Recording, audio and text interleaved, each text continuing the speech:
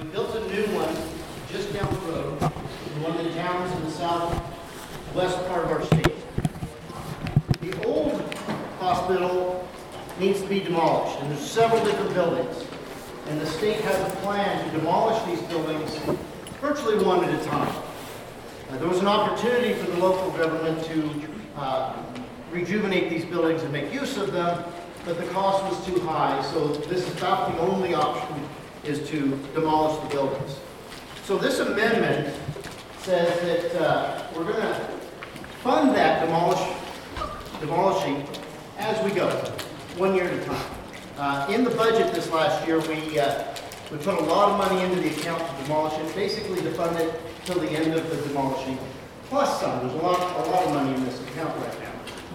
This amendment takes the money out of that account and moves it to a very interesting place. And this has to do with the discussion that we had 2 days ago about savings and about creating an opportunity for our savings to create a better return. This moves the money out of that account for the demolishment of those buildings into the school savings account, the one that should gain the highest return on that side of our funding. Unfortunately, because of the way our funding is on the school side, we have never been able to get this fund large enough to get a good return. And by a good return, I mean the kind of return that we get over in our permanent mineral trust fund. So this is an opportunity. It's not a huge amount of money. I think we've got $39 million, almost $40 million. But it is moving money out of a place where we can make no interest on it. We will be able to fund each year the appropriation necessary to demolish the next building in the old state mental hospital. But we can fund our schools much better and with a much more secure method if we can get our permanent land trust fund in the schools built up higher. And I'll be bringing another amendment, well, someone will be bringing another amendment later to try to put additional money into that school savings account. So this is a small one, just to start that and create a conversation about where's the best place to put our money. With that, I ask for your favorable consideration, and I stand for questions. So one thing I am going to do is I'm going to have people that speak stand behind the podium, so we don't have theatrics. So, Representative Johnson, Lloyd for his first time. So, Representative Heiner, can you hear me okay? Yes. Okay, thank you. So I think that there's some misunderstanding on what this demolition account does, how the money gets to it, and the monies and what we're trying to do with the money. So a little background, so we built the state hospital, the new state hospital. The question is, what do we do with the old buildings that are vacated, some of them in really bad disrepair? We've got some demolition work we need to do. The estimate is probably around $25 to $30 million over the course of the year. The facility belongs to the Department of Health, and so as we've contemplated how we ought to approach the demolition of these facilities rather than leave them to rot and become a public nuisance, similar to what we see in Rawlins with the North facility, we're trying to have a strategic approach, get this cleaned up, and not have it be an eyesore to the city of Evanston and a burden to the state as well as a liability. So this account, this $39 million, does not have a penny in it. It's just the creation of an account that will allow up to $39 million in reversions to be placed into it. Yeah, but there's $24 million in reversions. That's right. You'll recall from the podium, and last year we talked about that with the enhanced Medicaid rates, that enhanced rate was taking federal dollars that was going to free up general fund dollars. And then we funded a number of reversions, a number of programs in our 2022 budget bills that said the Department of Health could fund all of these using up to $80 million in reversions to fund them. Of that $80 million, there's $24 million left, and we will get to the end of the year.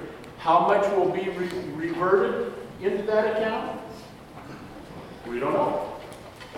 We just created the account so that those can be pocketed there if they are. And then in the CapCon bill, we're saying up to 15 million of that. If there was 20, only 15 million of that could be used for the first phase of starting that demolition process. So I would encourage a no vote. I think that the intent is novel, but we don't know how much reversions are going to be there. So if you take that money now and put it over into the school account, so you're taking it from the general account, general fund, put it over the school, just creates a little difficulty. I think the focus too is we still have got to consider how we take care of this demolition process, and so I'd encourage a no vote on this amendment. Anybody else for their first time? Representative Warnock for your first time.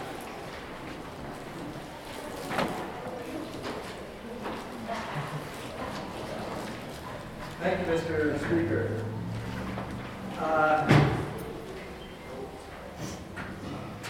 So I just want to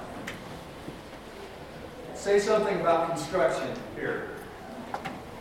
If you remember, so according to this, it seems like we're creating an account so that we can put millions of dollars into it. If you remember the old hotel here in town that most legislators used to stay at,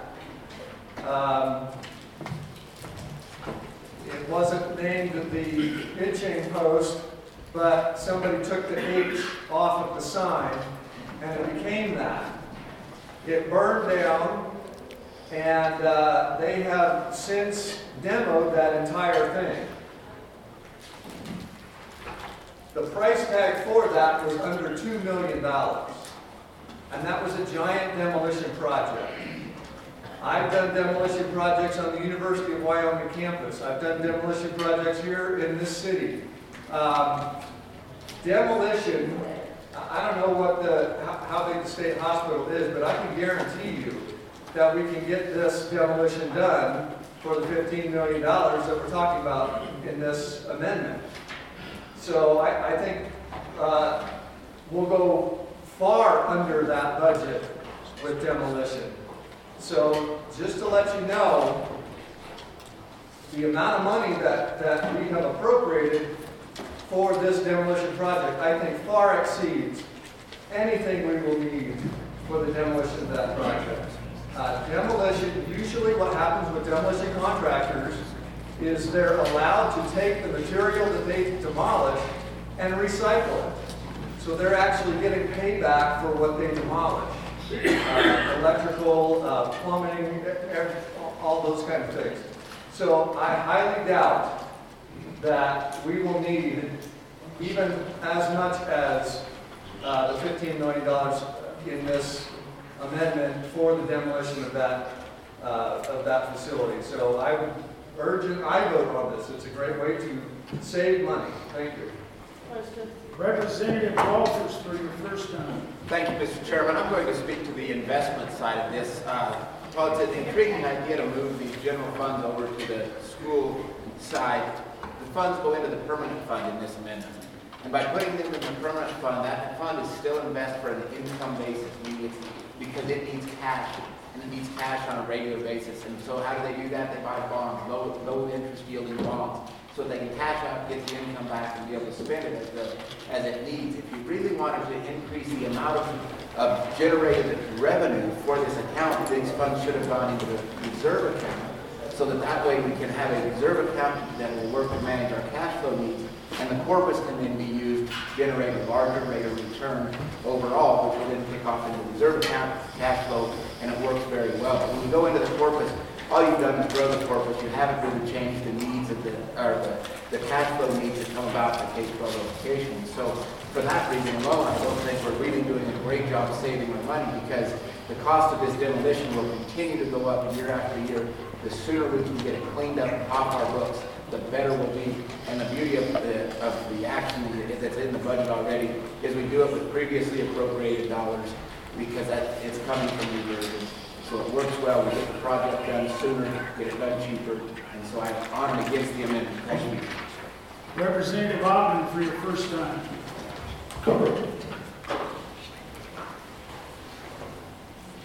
Okay, I am on and for the amendment. One of the things that I've noticed with this project, while it is a wonderful project as far as building out the Evanston facility, nevertheless, this has become a revolving account. Money is consistently put in it.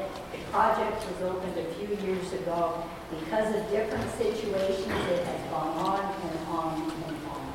So putting a limited amount on there until the next budget system seems like a very good idea. So on and forward. Representative O'Hearn for your first time. Thank you, Mr. Speaker. I was a certified XRF inspector in the state of Wyoming, which tests lead-based paint and also asbestos. Every time you have asbestos and lead-based paint in a building, it triples the cost of demolition. And I've done a lot of demolition here in the state, especially in the center part of the state. Keep that in mind. It's very expensive to get rid of asbestos and lead-based paint. Anybody else for their first time? Representative Nichols. Thank you, Mr. Speaker. So, ladies and gentlemen, this entails 24 buildings. One of the buildings is larger than this capitol. But what's important to understand is that there is no money in this account right now. It's zero. So some money will come flowing in at the end of the biennium. We estimate around 12 to 15 million coming in at the end of the biennium. That's the cost of the first phase of demolition. We used the 39 because we didn't want that fund to get too big. And we had a professional who was currently looking at the exact demolition cost. And this will go out to bid, so our good representatives over here, if Cheyenne wants to bid on it, please do. But they are they do have asbestos, they do have lead paint. Several of them have extensive black mold. Some of them are 4-story, 5-story buildings, and then are all heavy concrete, all have full foundations that have to come out. We're just using the numbers that construction management gave us to use these numbers. We want to do it as economical, as cheaply as possible. That number comes from the most amount that could possibly cost. It's just a placeholder. So that 39 million really does not signify anything that other than a placeholder. So on and against the number. Anybody else for the first time? Representative Harrelson for your first time. Thank you, Mr. Speaker. So one thing that we have to understand as we look at this is, again, we're on a supplemental budget. So that our chief executive, as well as this body, during the actual budget session, chose to move forward without this in the budget. And one thing you have to understand is, at that point, it wasn't the sky is falling. I understand we want to put money in, we want to take care of our issues. I am not at all opposed to that. But I think one thing we have to ask ourselves is, is this truly a need, or is it just a situation where it's like we're flush and we're jumping in? And I don't ever want to get that mentality, because one of the issues we have, and this is something I found interesting, a couple speakers back, a couple representatives back, where they said, this is going into permanent education funds. We have an education funding crisis that's going on in this state, but yet we're afraid, it seems in some ways, to go into permanent funds. The permanent funds will pay out for generations to come. We have potential cliffs, but we're at a point where we have to start asking those questions. And again, I go back, not to sound like a broken record, but is it a policy issue that we have to start asking questions about? And how are we wanting to move forward? Because the bus is coming, you guys. I'm not that old, but I've seen it many times in my lifetime. that boomed the bust, boomed the bust. You guys were booming, the bus is coming. Representative Locke for your first time. Thank you, Mr. Speaker. And really, I just want to ask a question of the budget folks. If we're waiting till the end of the biennium to put money in there, is this the right time to have this conversation and to actually do this? Or in fairness, should this be debated more robustly at the budget session? Representative Davis for your first time. Mr. Chairman, I'm confused that if there's no money in the account, why is it holding a spot in the budget? Okay, if I had a bank account, and I have a spot in my bank account, and I have no funds to fill that spot. That part is where I'm confused how this works this way. And if you do like me, I would appreciate it. Thank you. Anybody else for the first time? Second time? Representative Larson.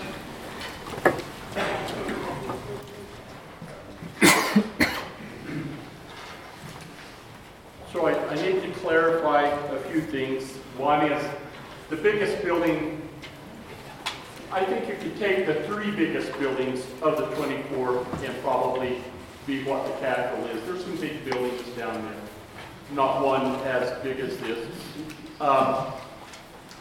So how do we, then the amount in this, so you have to authorize a place to put the money. So we're creating this an account as a place, if there are reversions, rather than tipping back to the general fund, we've got a place to park them to accomplish this process. We, in the House appropriations, made an amendment in the budget bill for $25,000, and that's what, and we come up with the $25,000 because what would it take to demolish the building? Everybody wondered. So we spent some money last year, brought in some consultants, done evaluation, done abatement evaluation, done an assessment evaluation. That's where we get the money. And so it's difficult if you've never been there to look and see what's there, or to even go in any of the old buildings to then be able to guarantee that you can do it for less. So we took that amount, and our colleagues across the hall come back and said, we'll raise it from the 25 to the 39. That was their amendment. Basically, because at that time, that's been about 60 days ago, that's how much of the reversions were left that we could have captured. But bear in mind, the Department of Health has to use those reversions to cover their general fund costs that we didn't fund last year. So that's why we're at 24 million now. And how much will go in at the end of the biennium? Could be 0, could be 5 or 10 million. But now we're authorizing given an authorization for any of those reversions to be put in that account to be used for the demolition. That's how this is all working, trying to make sure that we get this down. Is it something that needs to be done in a supplemental budget? Well, the cost's only going to go up. And so, yes, it's important, and yes, because we think that we might have some extra money to do it one time. I encourage you no vote. Anybody else for their second time, fully sponsored? Representative Warnock for your second time. Thank you, Mr. Speaker. So we're talking about the difference that, from what I hear during discussion, there will be about up to $15 million coming into this account. We're talking about the difference between increasing that account from 30 million to 45 million. So that's a lot of money. And I've been told that I should bid on this. If I did, I would probably be able to then park my private jet next to White House.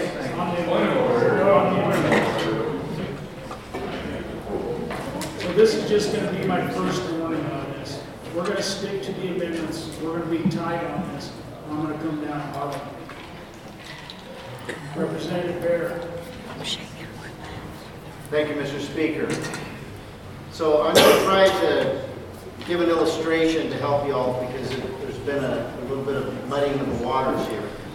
So some people use a credit card to pay for bills because they get miles with that.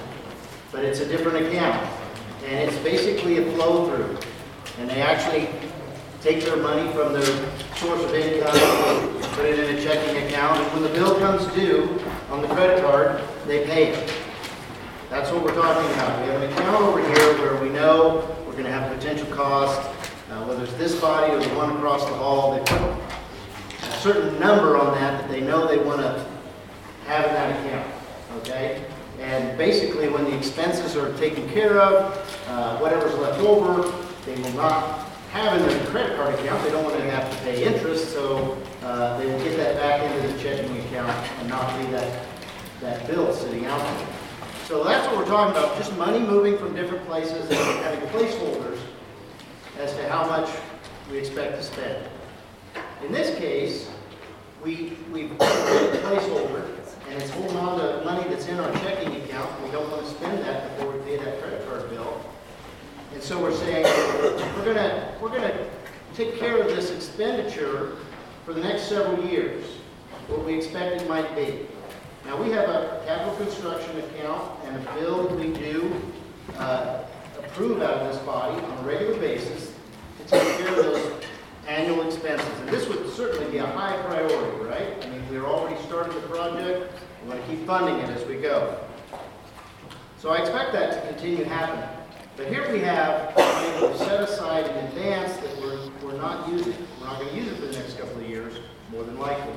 I'm suggesting that we take that money and we put it into our savings account. Now, there was a conversation about the savings account, and I do agree with the appropriators that the reserve accounts right now are probably a more likely place to get a higher rate of return. But if any of you were down in the other building at the beginning of session, we had a presentation by the people who invest our money. And they said very clearly that they want to build 2 reserve accounts. One for the school side, one for the regular business of government side. They wanted to have 2 savings accounts, permanent savings accounts. That's where the big money can be had, because the flow out of those accounts, if there's enough money in there, will not be so rapid that you can put an investment in for 8 to 10 years. The appropriator that spoke from here was absolutely correct that if we don't have enough money in there, it's basically a checking account. You might get a little bit of interest on it, on what little money is in there at any given time. But the honest answer is we've got to build our savings account up. This is an opportunity to build our savings account.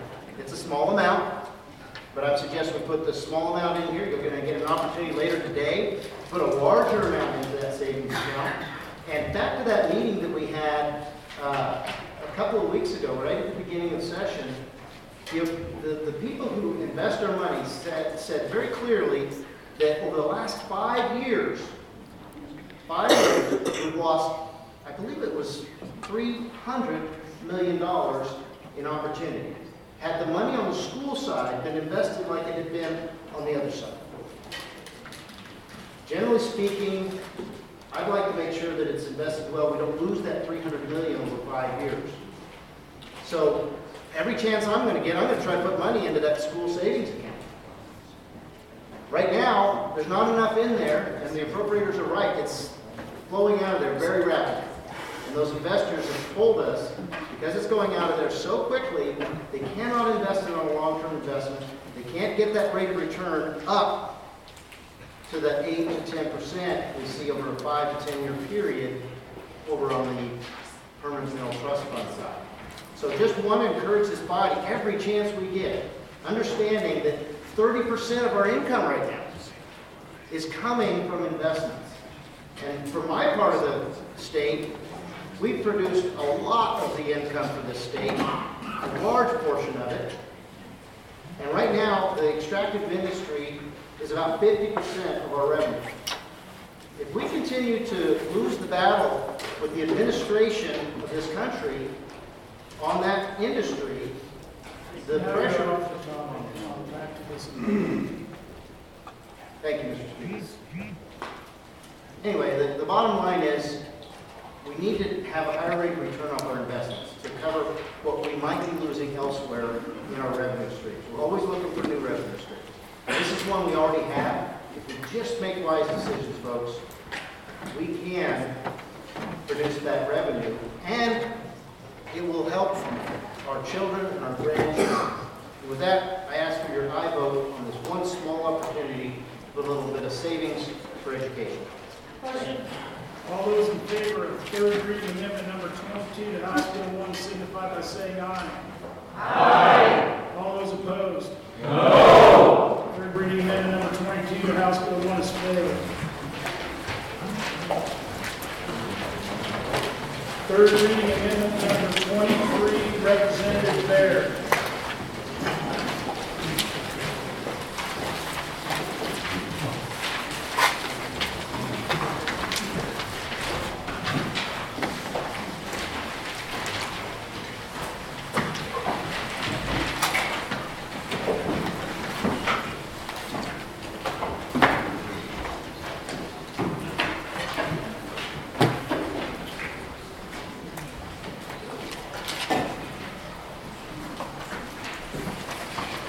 Thank you, Mr. Speaker. I beg your leave for that opportunity to get my papers together. And I wanted to speak from the front of the room. It's much more difficult without the speaker, the microphones working. Folks, You want to do that? yes, sir. Thank you. I move third reading amendment number 23, House Bill number 1. Folks, this is back to our Department of Health. This is an area of funding where our Department of Health has basically, this is the waiver portion of our Department of Health. The administration has done something very interesting during the pandemic. What they have said is that we cannot remove people from our Medicaid rolls while the pandemic is going on. And so those people who are on the waiver, we have not been able to remove anyone from the waiver. So everyone is on there and has been stuck on there because the federal government has basically tied our hands, folks. So here, what I'm suggesting is that since we're already taking care of these folks on this waiver, do we not fund it back to the level it was 2 years ago? That's what this idea was when we funded it. So just asking that we not put the money in that, because the federal government has already made us take care of these folks that are on this program. With that, I ask for your favorable consideration. Representative Larson, for your first time. Thank you, Mr. Chairman. And I'm the first. When I was put on the Labor and Health Committee, I couldn't spell Medicaid, and that's serious.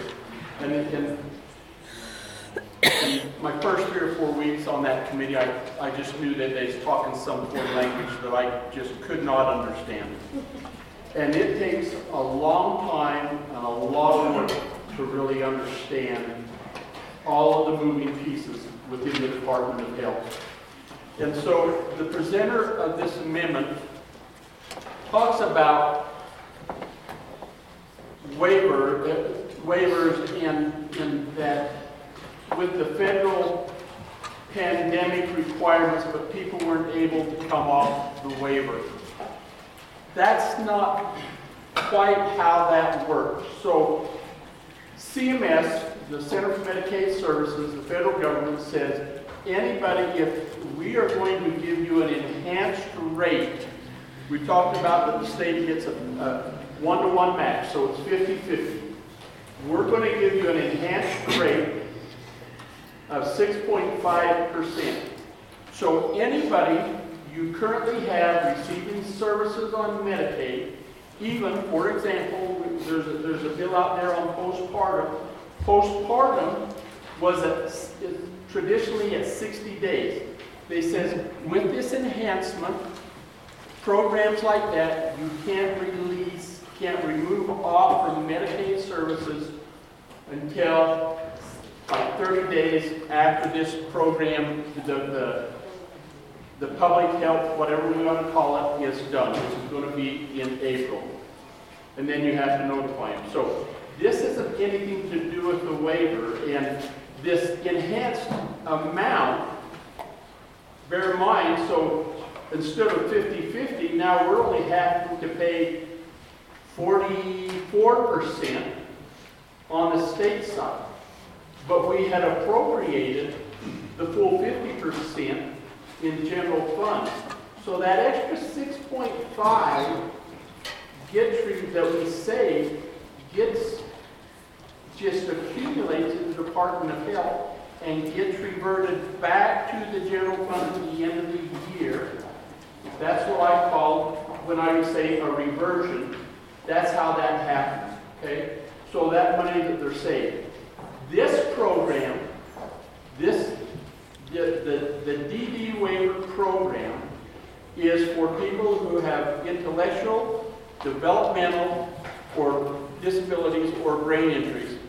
And to get on that program, they have to have an evaluation, a type of a psychological evaluation, and then they're put onto this waiver, meaning rather than be in an institution, they could be in a community setting.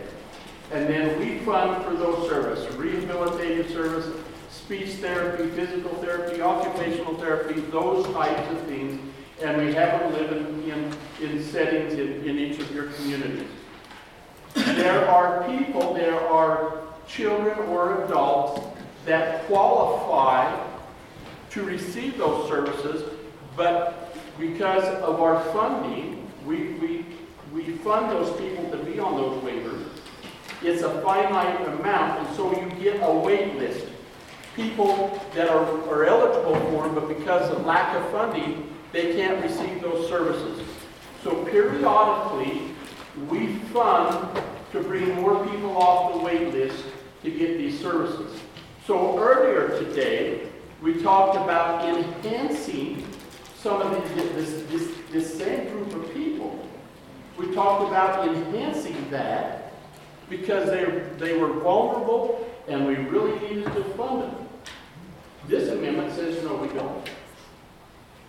And so, what this appropriation does is reducing that 547 people who are not getting any Medicaid, any state, any aid whatsoever, and making them eligible for either the support waiver or the comprehensive waiver.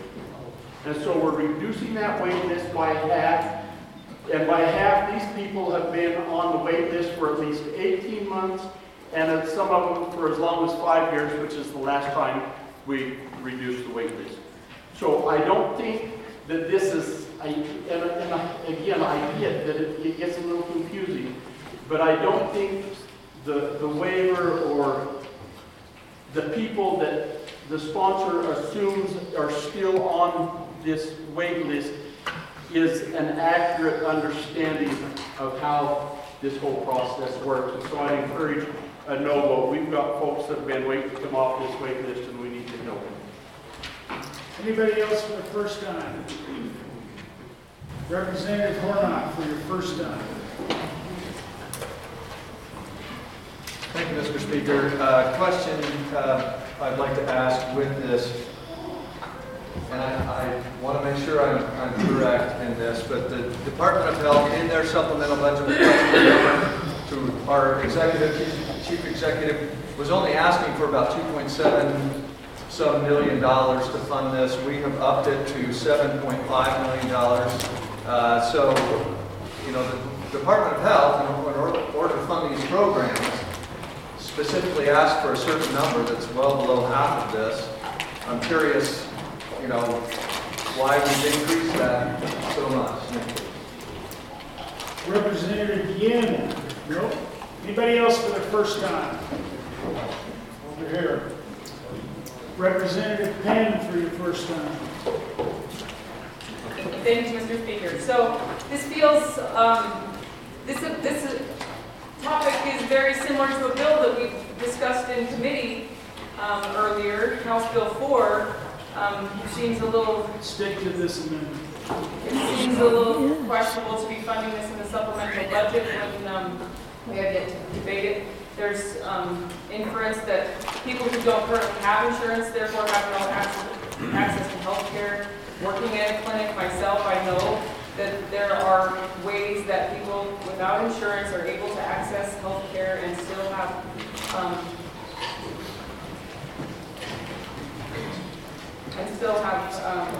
access payment plans and things like that. Anybody else for their first time? Representative again for your first time. So thank you, Mr. Speaker. Just to reiterate, the population that is affected by this waiver program that the amendment removes is the population of folks that have developmental disabilities, traumatic brain injuries, and basically can't really function for themselves generally.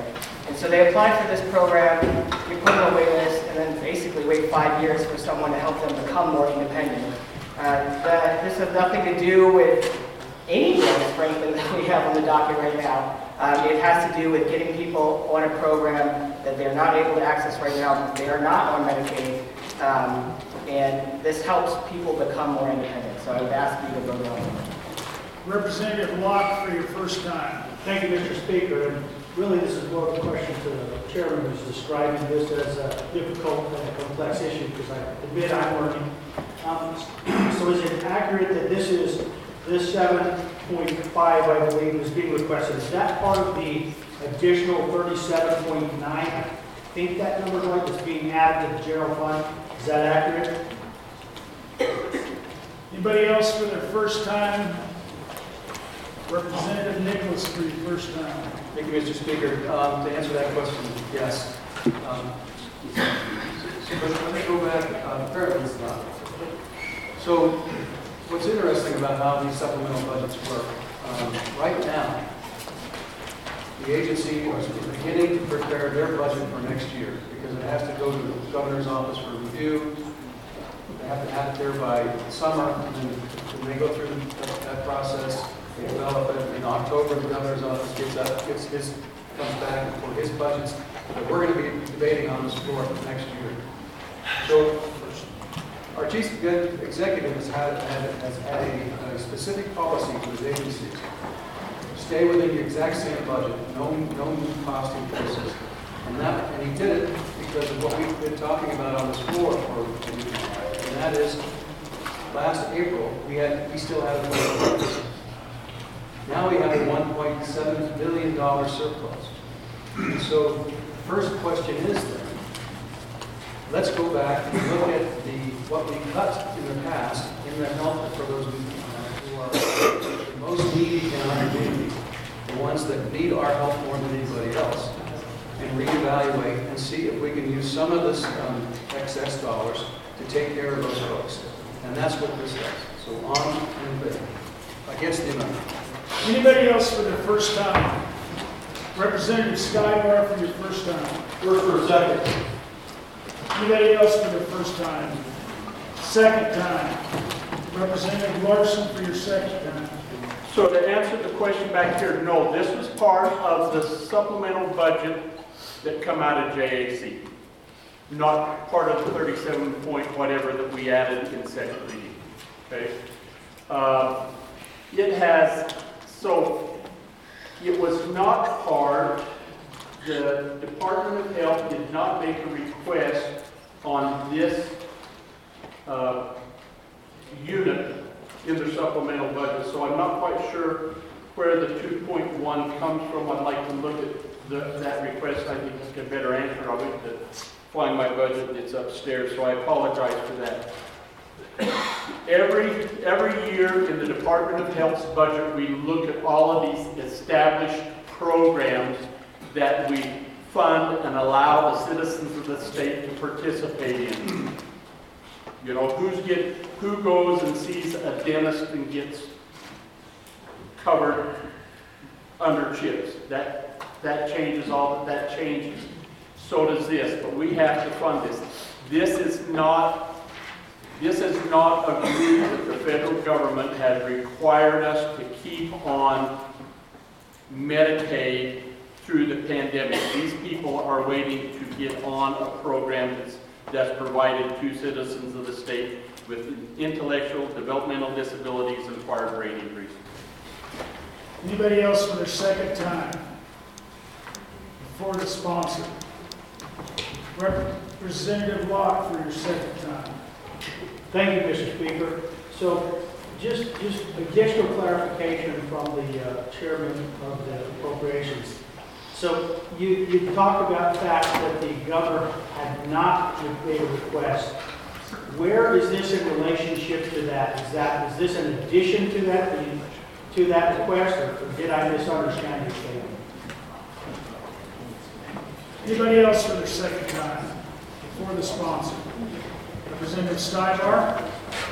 Honored against this amendment, we need to take care of our most vulnerable population. And this is a step in the right direction to do that. So honored against it. Anybody else for their second time? Representative Baird for your second time. Thank you, Mr.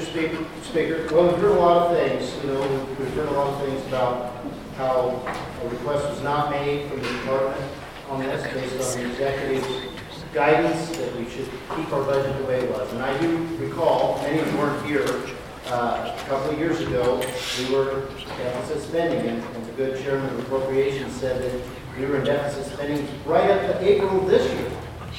So here we are adding this money to try to cover these potential expenses and get people off of the waiver, which I think in general I could support such an idea. But again, we also have the fiscal responsibility of keeping our budget under control. And if we were deficit spending in April, and now we have $1.7 billion surplus, and we've been spending, in a matter of hours, we went through $70 million on Wednesday. What is the possibility that we may be in trouble next April? And so I just ask for you to think about your spending. Here's an opportunity where our department did not ask for any money. We put some money there. Let's just save it for somewhere where we need it. Thank you. All those in favor of third reading amendment number 23 to House Bill 1, say aye. Aye. All those opposed? No. Third reading amendment number 23 is failed. The next amendment is third reading amendment number 27. Mr. Chairman, I move third reading amendment number 27 to House Bill 1. Folks, this goes right back to our last conversation in the budget. We discovered a technical error after we printed the budget. We need to change, there's two types of waivers for this population, the support waivers and the comprehensive waiver. As the language, we just had comprehensive, it needs to include both. The support waiver is kind of the rudimentary waiver program. They go on, the comprehensive is the more expensive, and so we want to make sure that they have access to the lesser expensive as well. And so that's what this does, is add support waiver, and I'd ask for your vote. Sensing the need to vote, all those in favor of third reading amendment number 27 to House Bill 1, signify by saying aye. Aye. All those opposed? Third reading amendment number 27 to House Bill 1 has been adopted. We are now on third reading amendment number 24, the corrected copy. And I guess as the bringer brings it, if we have a corrected copy, I don't know if that was available to people earlier, maybe it was, and they were still good, so we're okay. So with that,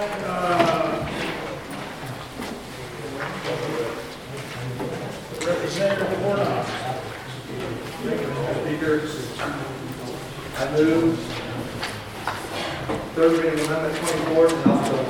I'll ask for your favorable consideration. If you read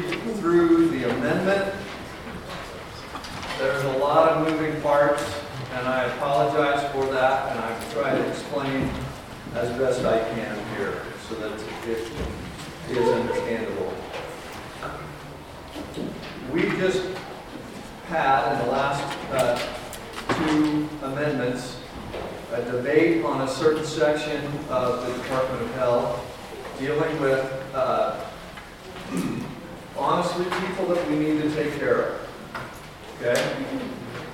So the Department of Health, I'm sorry. The Department of Health is, we're in that Okay. that part.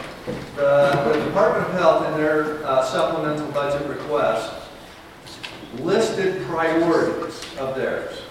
The highest priority they had was dental, taking care of dental for elderly. The second highest priority was taking care of nursing homes for elderly care.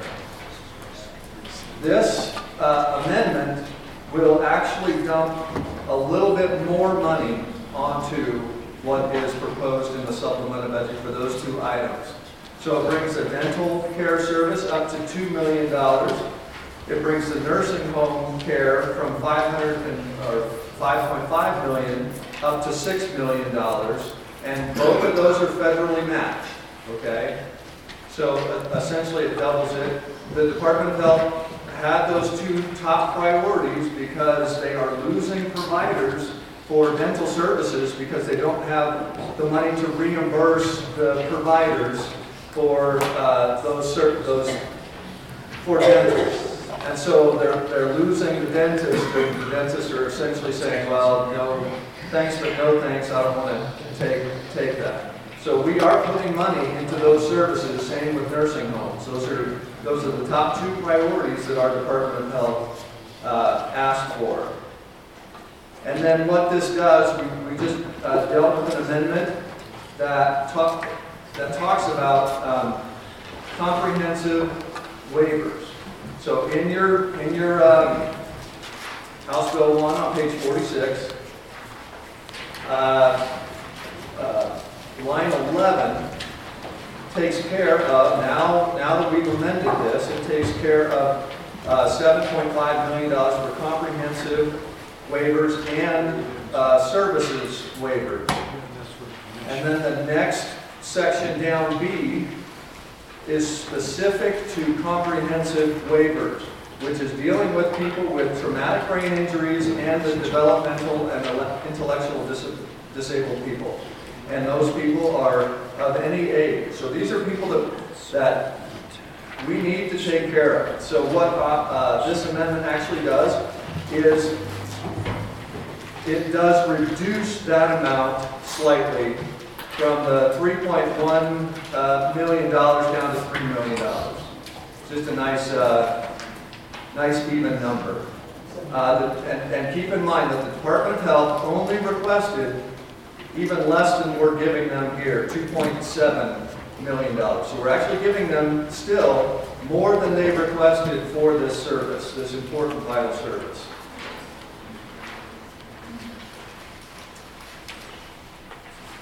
The next area that we deal with is $4 million. We are adding a section to give $4 million for preschool services to be included in the Department of Health standard budget for the immediately succeeding fiscal biennium. So that's something above and beyond what they have actually asked for. So totaling $2 million for dental, $6 million for nursing homes, $3 million for waiver programs, and $4 million for preschool programs. That's a total of $15 million. What I would like to do is offset that $15 million so that we're not increasing budgets anywhere, we're moving money. And where I would like to move that money from is in your amendment, it's the section, page 73, line 12 of your House bill, which deals with our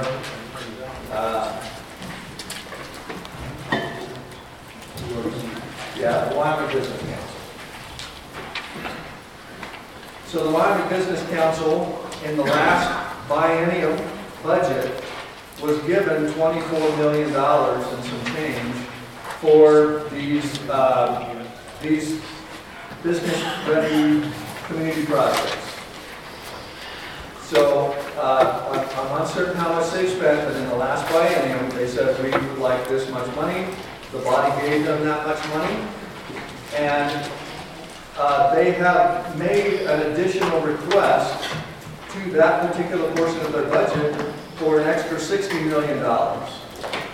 So that $60 million was actually reduced down under our chief executive, or actually I think the chief executive did recommend the $60 million, but the Joint Appropriations Committee reduced that in half so that it went from a $60 million request down to a $30 million request. I'm actually reducing that in half again and asking that the $15 million that we would have put into the Wyoming Business Council for these business-ready community projects, and keep in mind that they already have a lot of money. They were given $24 million for these already. So I'm taking $15 million out of what we're going to be giving them. We're still going to give them 15, but I'm taking that 15, I'm putting it into the Department of Health to fund these other vital, important services. So the question is, with this amendment, do we take care of those in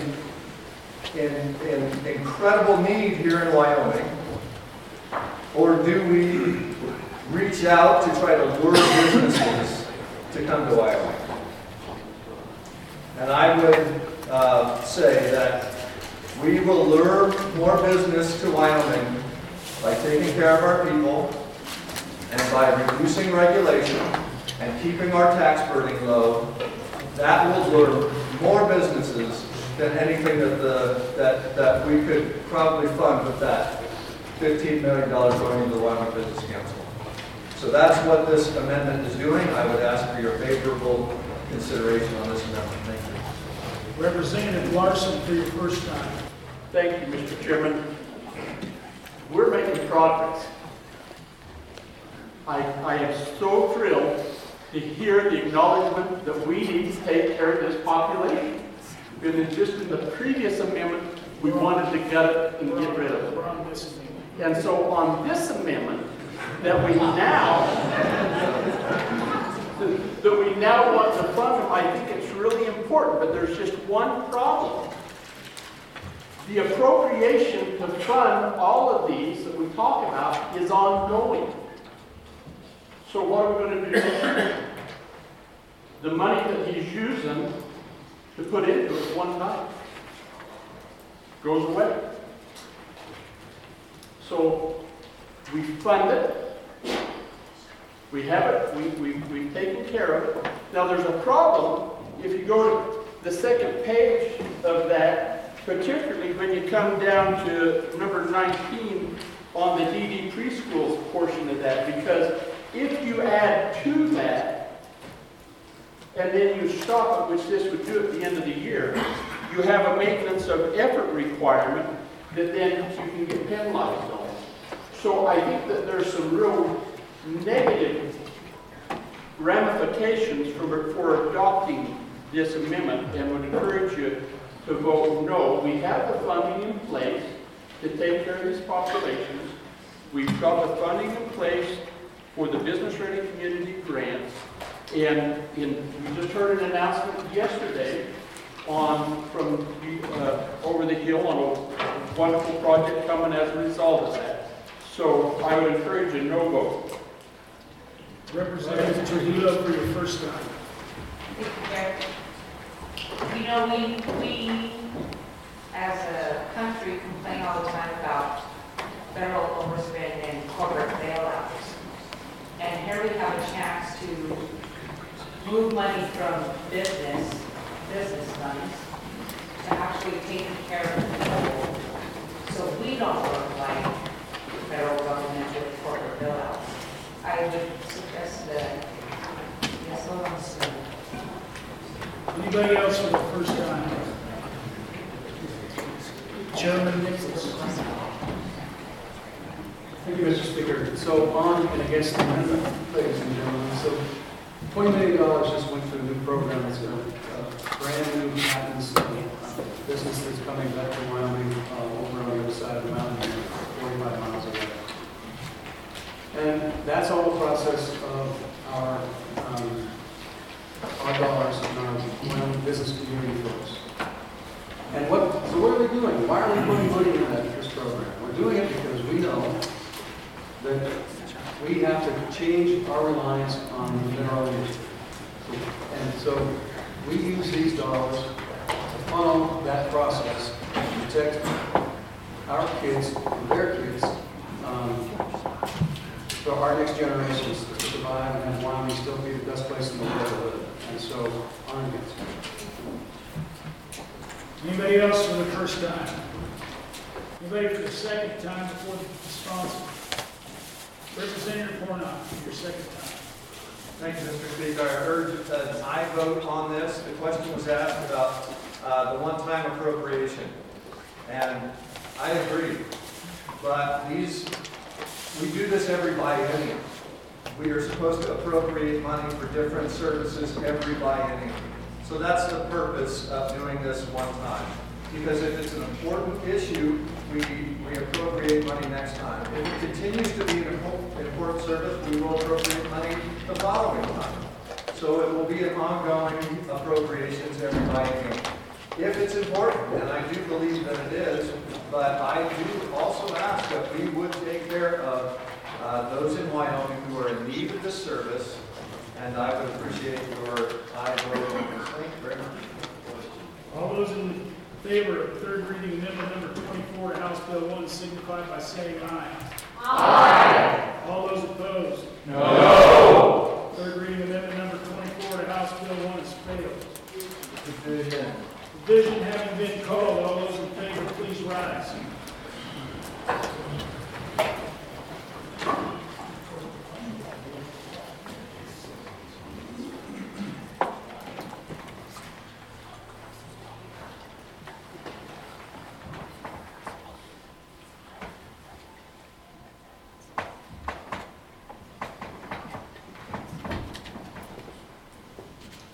All those opposed, please stand.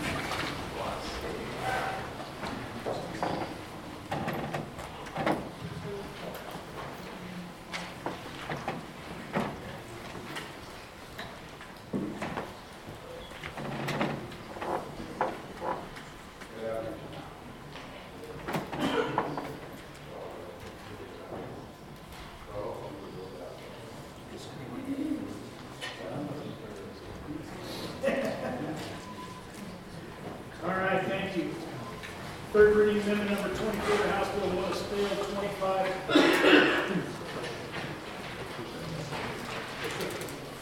The next amendment for our consideration is third reading amendment number 25. Chairman Swanson. Thank you, Mr. Speaker. Move third reading amendment number 25 to House Bill 1 ask for your favorable consideration. Members, you'll remember 2 days ago when I came before you and asked for $1.5 million of state funds for the PACE program. First off, what the amendment does is it cuts that appropriation and just turns it into a study for the rest of 2023. And I think many of you know both the co-sponsor of Amendment and I work for the organization. We're two of 2,200 employees. The state organization who has the last PACE contract in Wyoming. Just want to make sure, because people have asked, they did not come, they did not ask, they were as surprised as anybody that we brought this amendment, because that's what our constituents asked us to do. After talking with them and 2 other interested entities in Wyoming, what we heard, I guess, unanimously was nobody wants to commit if the state's not going to be willing to commit for another long-term period. They can't go through another, we're going to fund it for a couple of years and then rip people out of the program and put them in the nursing homes, because what happened last time didn't go well for many of the people who weren't with us 3 years ago. So what this does is ask for the department to conduct a study along with an outside entity. There have been some concerns on the numbers. While Wyoming has cut this program, 38 states continue to enhance their program. So our last presidential administration actually said this was one of the most cost-effective ways to provide quality long-term care and keep people out of nursing homes. And so there's over thousands of PACE programs throughout the country at this point. Some are for-profit, some are non-profit. And Wyoming, I think, is really missing out by not being back in this game. And I do think there's room for many of your communities to study what we can do in Wyoming to make this approach work.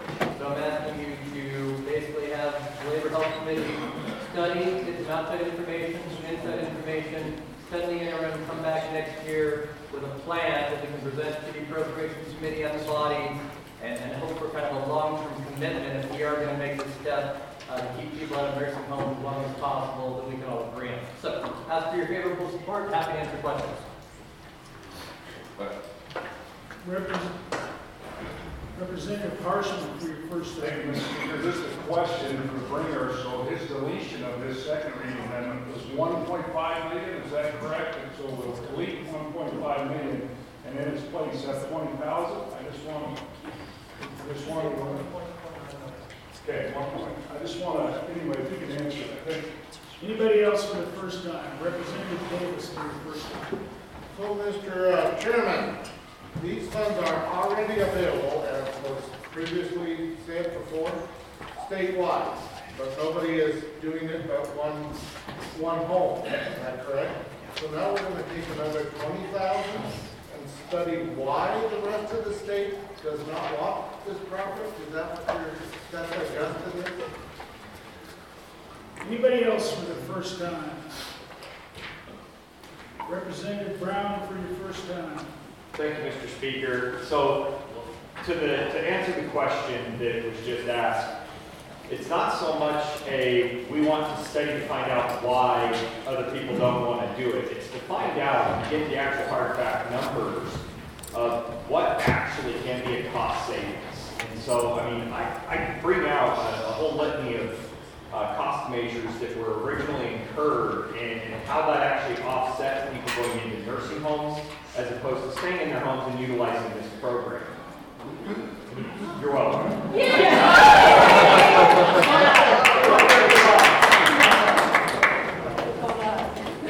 Still no microphones, but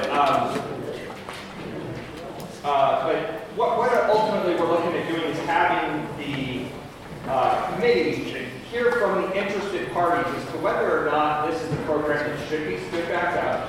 The reason it was removed from existence in the last biennium was strictly because we did not have the money. There was very little consideration of how this was going to impact the 160 people in this community, but there were other interested parties out there. But it's as the good Chairman Labor Health just mentioned, ultimately what we're trying to get to is an understanding of if there is going to be supplied money from the state, there might be more people that would be interested in bringing this program to their communities and keeping it out of their communities. So that's what the $20,000 is ultimately looking for. And to reiterate what was already said, it's kind of an interesting dynamic. When we brought the original bill, we were contacted by some of the chiefs over there, and they said, my goodness, this is great, but there's no way we can stand this program back up if we don't have a solidified funding. So please don't put that out there thinking that we're going to be able to spend $1.5 million because we're not.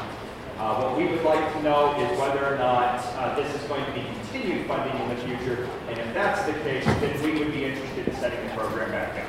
Thank you, Mr. Speaker. Anybody else for the first time? Anybody for the second time before the sponsor? Chairman Swanson.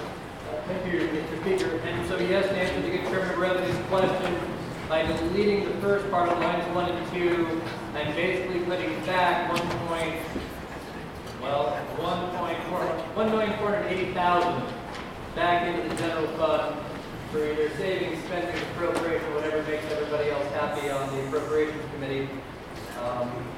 But I do want to emphasize, we thought about this program's been around for 30 years, has great outcomes. We tried it in Wyoming. It was around for about 3 years once it got off the ground. And then with the budget crunch, we pulled the funding out from it, and it was really traumatic. And so we talked to our group that deals with retired people in Wyoming. They will tell you all about the benefits, the cost savings. The federal government continues to highlight this program as being amazing for outcomes. And So it should be a win-win if one can find a way to back into entry, find what other states have done is kind of a cookie cutter approach. They get it in one site, use that as a prototype. Now that we've gone through it once, we believe we have a pretty good understanding of how to make it work in Wyoming. We just want to make sure we have the numbers and the players in place to make sure everybody's a go if we were to launch it again with some commitments and financial expectations. So, would ask for your support. Question. All those in favor of third reading amendment number 25 to House Bill 1 signify by saying aye. Aye. All those opposed. Chief Clerk, please call the roll.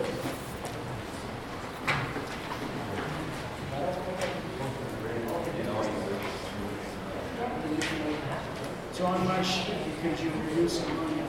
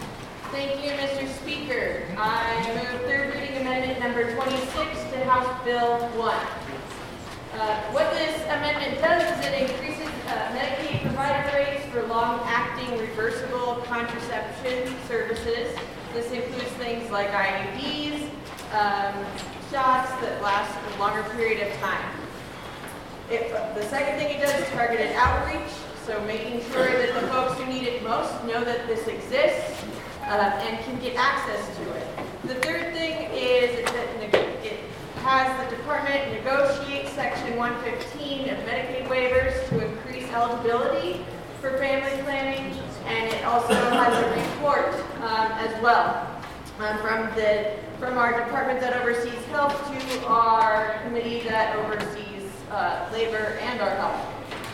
To give you a rationale for why I brought this amendment, members of the body, what this amendment would do conceptually speaking is decrease abortions, provide more reproductive health through prevention. What we have seen in other states that have developed some sort of initiative like this is that we've seen the abortion rate cut nearly in half for women ages 15 to 19. And in states that have been our state to the south from us, they decreased their rates of abortions from 11.4 for every 1,000 women to 5.4. Oh, the microphone. Very exciting. The other thing that it does, or that is discussed, is that abortion rates in 20 to 24-year-olds also dropped 18% during the same time period. So what we're seeing is clear evidence that what this would do is decrease the rates of abortion.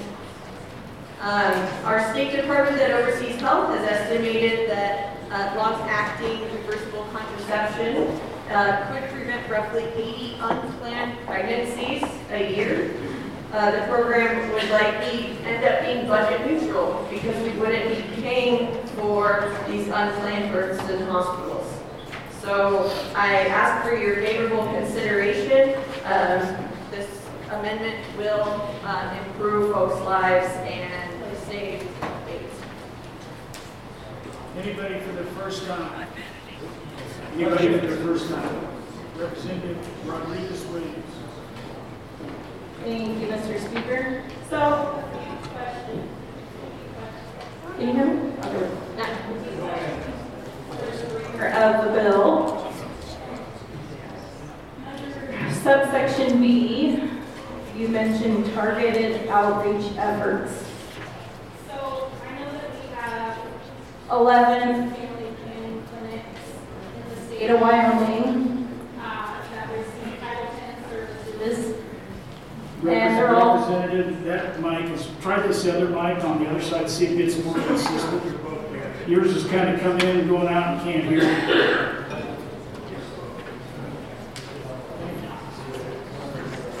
Thank you. Mr. Speaker, thank you. It's just wherever I go.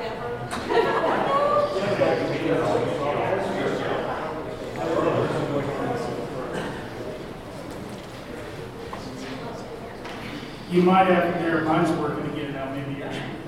Okay. How's that?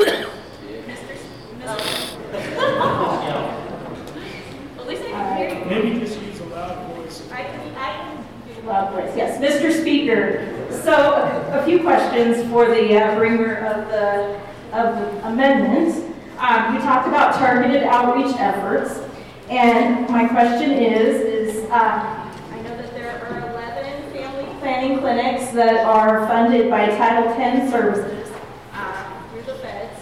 and they're funneled through the council that is out of Casper That uses the word health in it. and so I'm curious if this money is going to go directly To those clinics and how the outreach efforts are going to be targeted. Are these going to be targeted through our school system? etc. And my concern about that is that some of these family planning clinics do offer Transgender care and hormone therapy. So if you can just explain that. Anybody else for the first time? Representative Yim.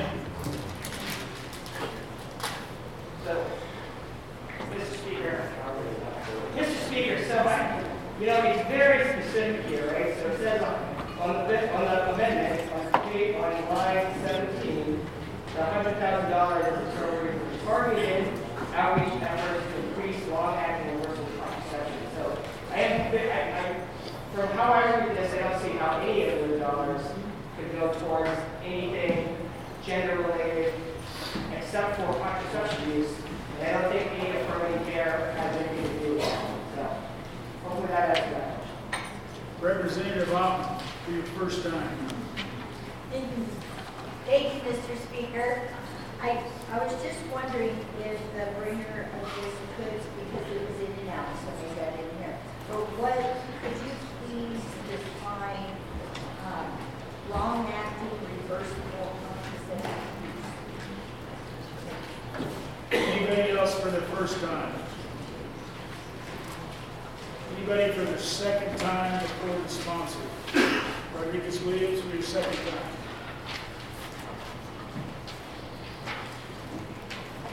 Thank you, Mr. Speaker.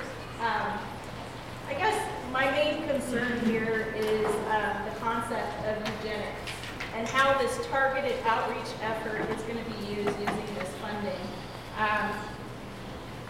Historically, eugenics has been used to attempt to improve the gene pool by encouraging reproduction of people who have desirable traits.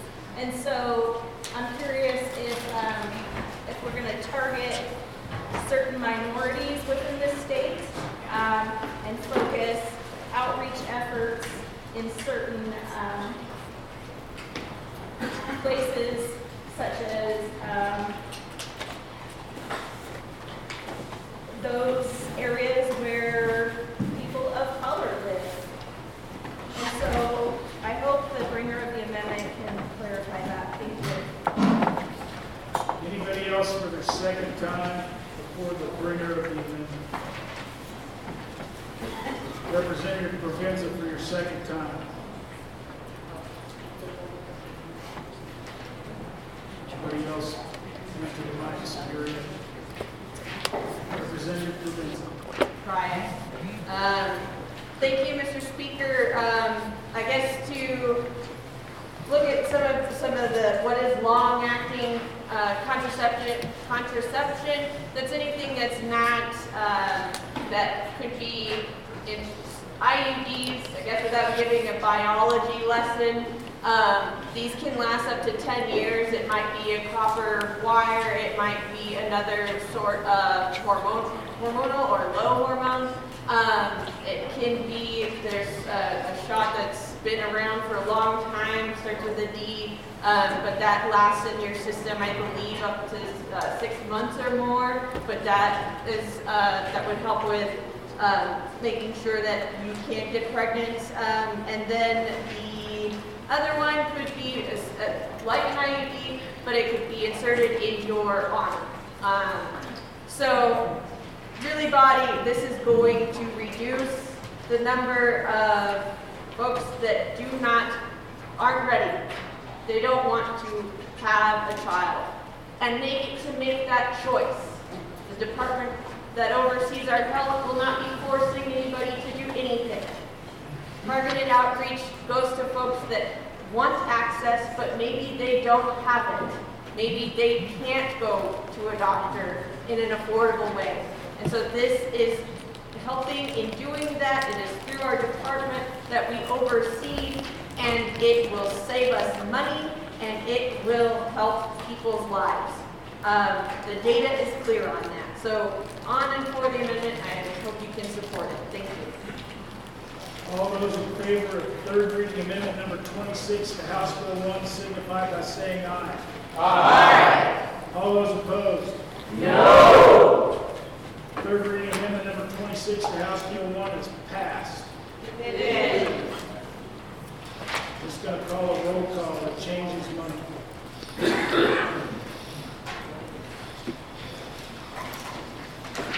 Alman? No. Albright? Aye. Andrew? No. Angelos? No. Banks? No. Fair? No. Berger? Aye. Brown? Aye. Burkhart? Aye. Byron? Aye. Chadwick? Aye. Cheswick? Aye. Clausen? Aye. Conrad?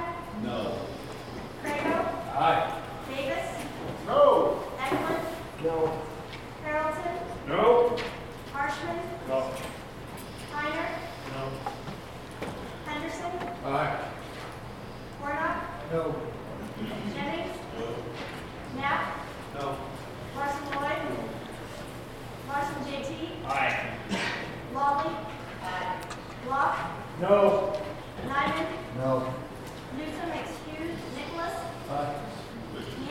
No. Northrop? Aye. Oakley? Aye. Overmuller? Overmuller?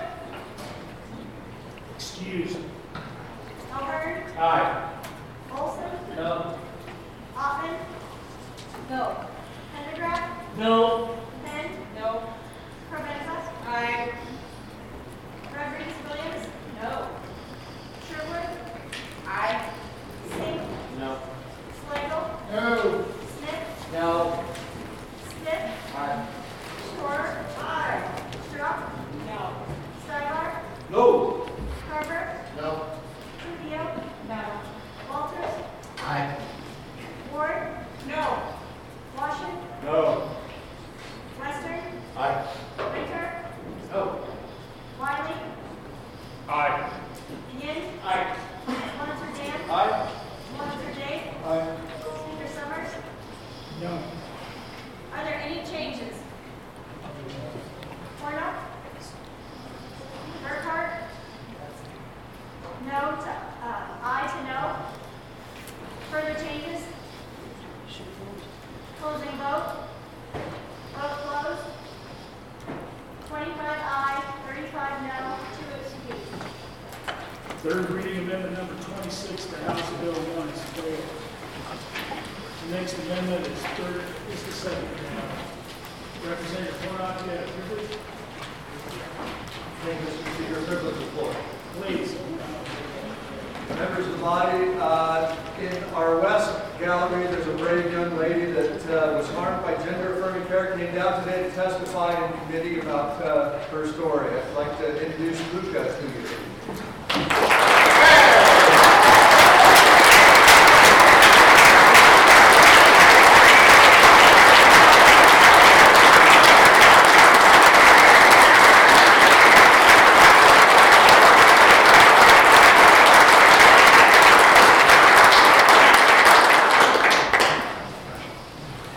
Welcome to the House.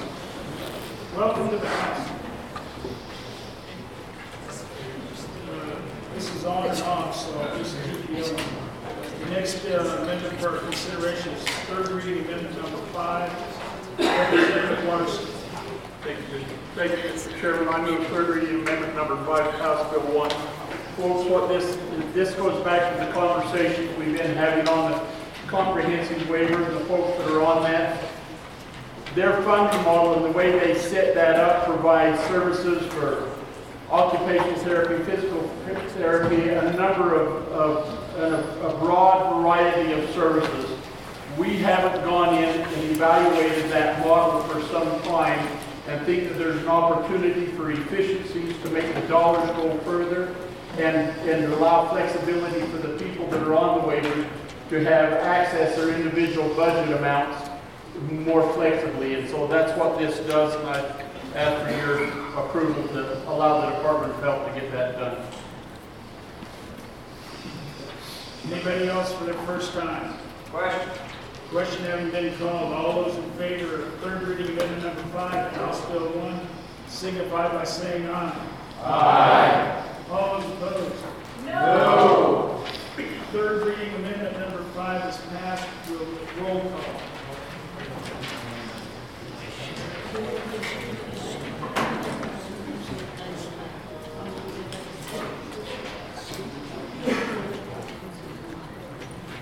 Elman? No. Allred? Aye. Andrew? No. Angelos? No. Meigs? No. Bear? No.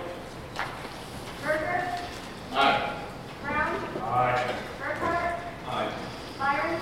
Aye. Chadwick? Aye. Lestick? Aye. Clausen? Aye. Conrad? Aye. Crago? Aye. Davis? No. Eckler? Aye. Carlson? No. Harshman? Aye. Heiner? No. Henderson? Aye. Warnock? No. Jennings? Knapp? No. Larson Lloyd? Aye. Larson JT? Aye. Walden? Aye. Locke? No. Nyman? No. Newsom excused. Nicholas? Nemick? Aye. Northrup? Aye. Oakley? Aye. Overmiller? Aye. Excused. O'Hare? Aye. Olson? Oppen? Pendergraft? No. Penn? No. Provenza? Aye. Rodriguez Williams? No. Sherwood? Aye. Singh? No. Slagle? No. Smith? No. Smith? Aye. Storer? Aye. Strong? No. Steinhardt? No. Carver? No. Trujillo? No. Walters? Aye. Ward? No. Washington? Aye. Lester? Winter? No. Wiley? Aye. Yin? Aye. Swanson? Aye. Swanson? Aye. Speaker Summers? Aye. Are there any changes? Vote? Vote closed. 34 aye, 26 no, 2 excused. Third reading amendment number 5 to House Bill 1 is passed. Representative Walters. Mr. Speaker, I move third reading amendment number 6 to House Bill number 1 and ask for your favorable consideration. And what this does, it's really quite simple. We're switching a position that's already in this agency from a land management specialist to a policy and planning analyst. And so this agency asked for a total of 6 positions. The chief executive recommended 5, and your JAC ended up recommending 4. So this keeps the total count at 4. It just switches the funding to a position that was actually of a higher priority within the agency, something that JAC missed at, quite frankly. We didn't quite get the right position funded or the right one removed. And so we're just bringing the funding back to make sure we're funding the highest priority position within the agency. But ask for your favorable consideration. And what does this position do? Works on a lot of NEPA policies and things like that to help our folks out around the state to make sure we're in compliance, but also to make sure that those processes are not harming our folks here in the state of Wyoming. So I would ask for a favorable consideration. Chairman Brown, for your first time. Thank you, Mr. Speaker. I'm just curious, I just want to make sure I'm understanding this right. So the way the budget reads, or the amendment reads, is it's an increase of $83,000. That's in addition to the 100 series that they currently have. For the other position, this is just increasing that 100 series by $83,000 so they can hire the higher end position. Is that correct? Anybody else for their first time? Representative Warnock for your first time. Thank you, Mr. Chairman. It's probably the same question. I was just wondering if somebody's getting roughly an $83,000 pay raise. Anybody else for the first time? Anybody for your second time? Representative Walters. Mr. Speaker, no one is getting an $83,000 pay raise. The reason there's a couple of reasons for it. Yes, it is a higher classified position within the agency, so there is a bump because it's a different type of a position. The individual doesn't necessarily get a raise, it just is because they're a higher classified position already. But it's also starting in April versus the 1st of July, so it's spread out over about 15 months, 16 months versus over 12 months. So that's why there's a difference in that increase. And then it also includes in that amount the support service costs that go along with the position. So, and to the other question, I think that pretty much answers all the questions. It is just simply a higher classified position, and that's the reason for an increase in the budget. Again, please I do ask for your favorable consideration. All those in favor of third reading amendment number 6 to House Bill 1 signify by saying aye. Aye. All those opposed? No. Third reading amendment number 6 to House Bill 1 is passed. Been adopted. Third reading amendment number 7. Representative Ward. Thank you, Mr. Speaker. I move third reading amendment 7 to House Bill 1 and ask for your favorable consideration. This amendment essentially states that none of the funds for the University of Wyoming can be expended for gender studies courses, gender studies academic programs, gender studies co-curricular programs, or gender studies extracurricular programs. For those who might not be aware, the university restricted the first... What's your point? Mr. Chairman, I call for a Rules Committee. I don't think that this amendment is germane to the budget bill. We're trying to tell the university what curriculum they can do and how to fund it. I think it's outside the bounds of the budget bill. Rules Committee to the front.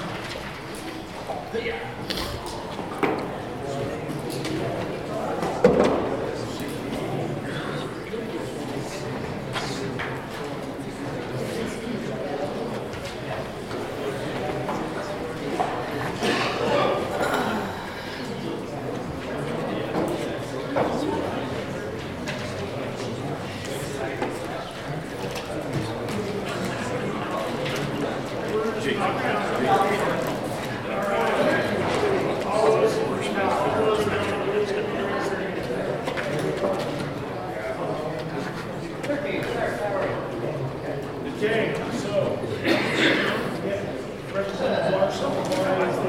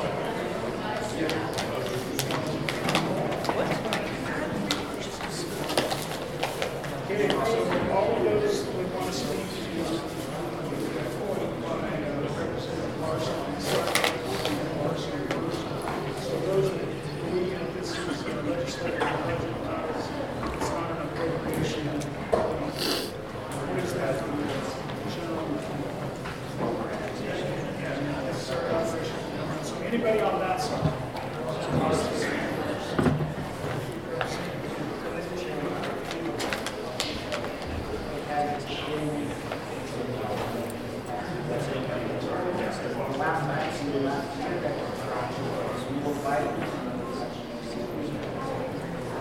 So besides our president, who's the reason?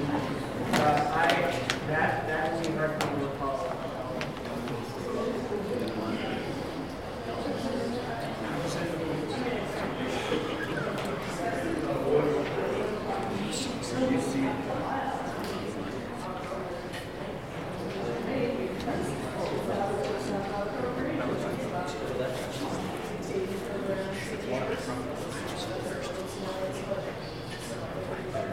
Anybody else on the side of Representative Larson?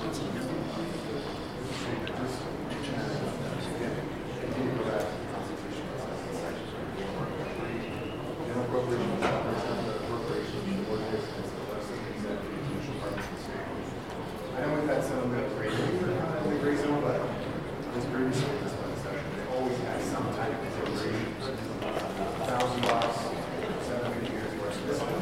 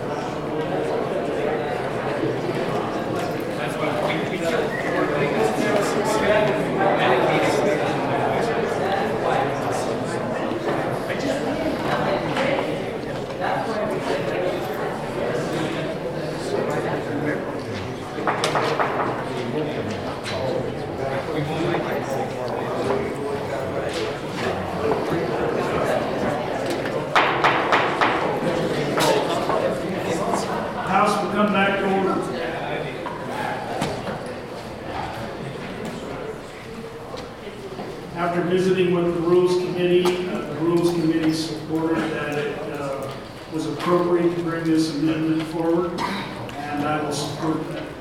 So Representative Ward, please. Thank you, Mr. Speaker. Again, I move third reading amendment number 7 to House Bill 1 and ask for your favorable consideration. Again, this specifies that none of the funds for UW can be used for any gender studies courses, academic programs, gender studies co-curricular programs, or gender studies extracurricular programs. For those who might not be aware, the university restricted the First Amendment rights of a church elder because he spoke the truth about... It doesn't have anything to do with this amendment. You're off topic. The University of Wyoming is a land-grant university, and programs like this were not the intention for the direction of the university when it was formed. UW needs to return to serious academic inquiry. Mr. Majority Whip, would you come take the chair? I want to testify.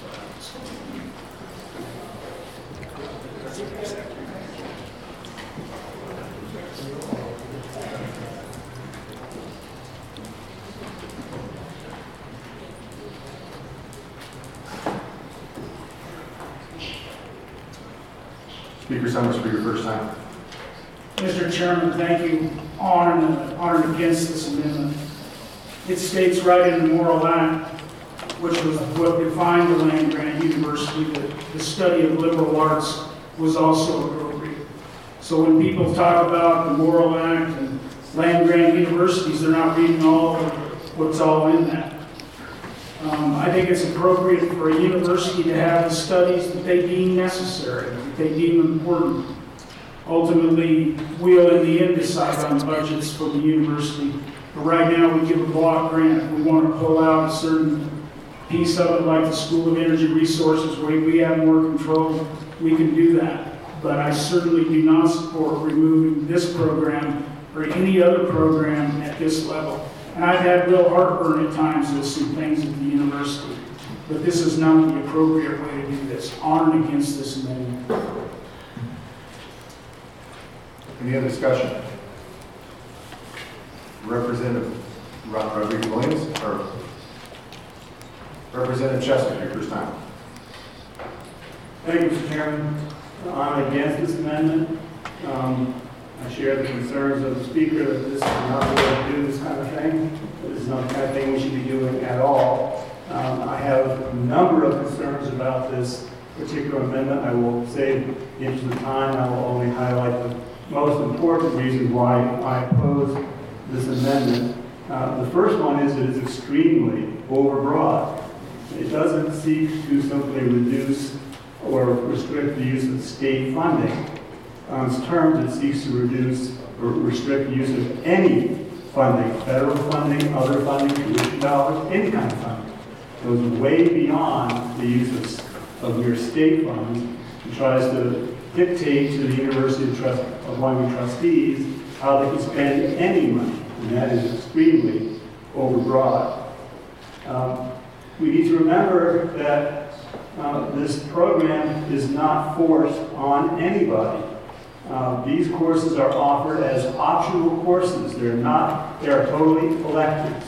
Why should we be telling our adult students, and all the students at the university are adults, they can make their own choices about which courses they wish to take.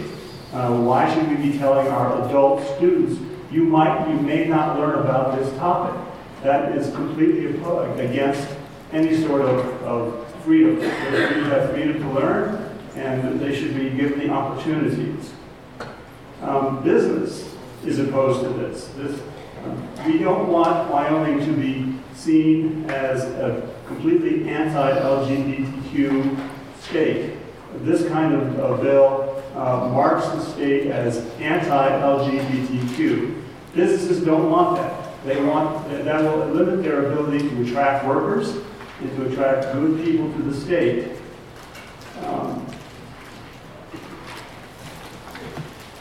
Most of the universities in this region have similar programs. Every university in this region has programs like this as optional courses. We become less competitive for students. Students will not want to come to this university if they are perceived as anti-LGBTQ. It hurts our competitiveness for good students. For all these reasons, among others, I am strongly opposed to this amendment and urge a no vote. Anybody else for their first time? Representative Stitt. Mr. Chairman, on and against this amendment, we are not afraid of ideas. We want our students to be critical thinkers. We want to treat them like adults. If we go down this path of saying there's this certain sector of ideas that cannot be taught at the university, then what's next? I mean, we don't like the way they teach history, so we'll say you can't teach American history, you can't teach indigenous people's history, or you can't teach ancient history. I think this is a path we don't want to go down.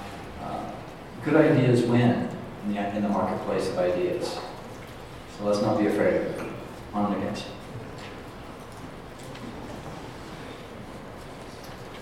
Representative Locke for your first time. Thank you, Mr. Chairman. I'm honored for the amendment, and the issue is we are spending the people's money, and so speaking for a large, probably the bulk of the constituents, I'd say they would prefer their money won't necessarily spent on this, but honor for the amendment. Representative Rodriguez-Williams for your first time. Thank you, Mr. Chair. On and for the amendment. Looking at the Merrill Act of 1862, one of the lines that stands out to me is it states, "In such manner as the legislatures of the states may respectfully prescribe." We have the power of the purse within this body, and so if we choose to defund this particular academic study, we can do that. On and in support.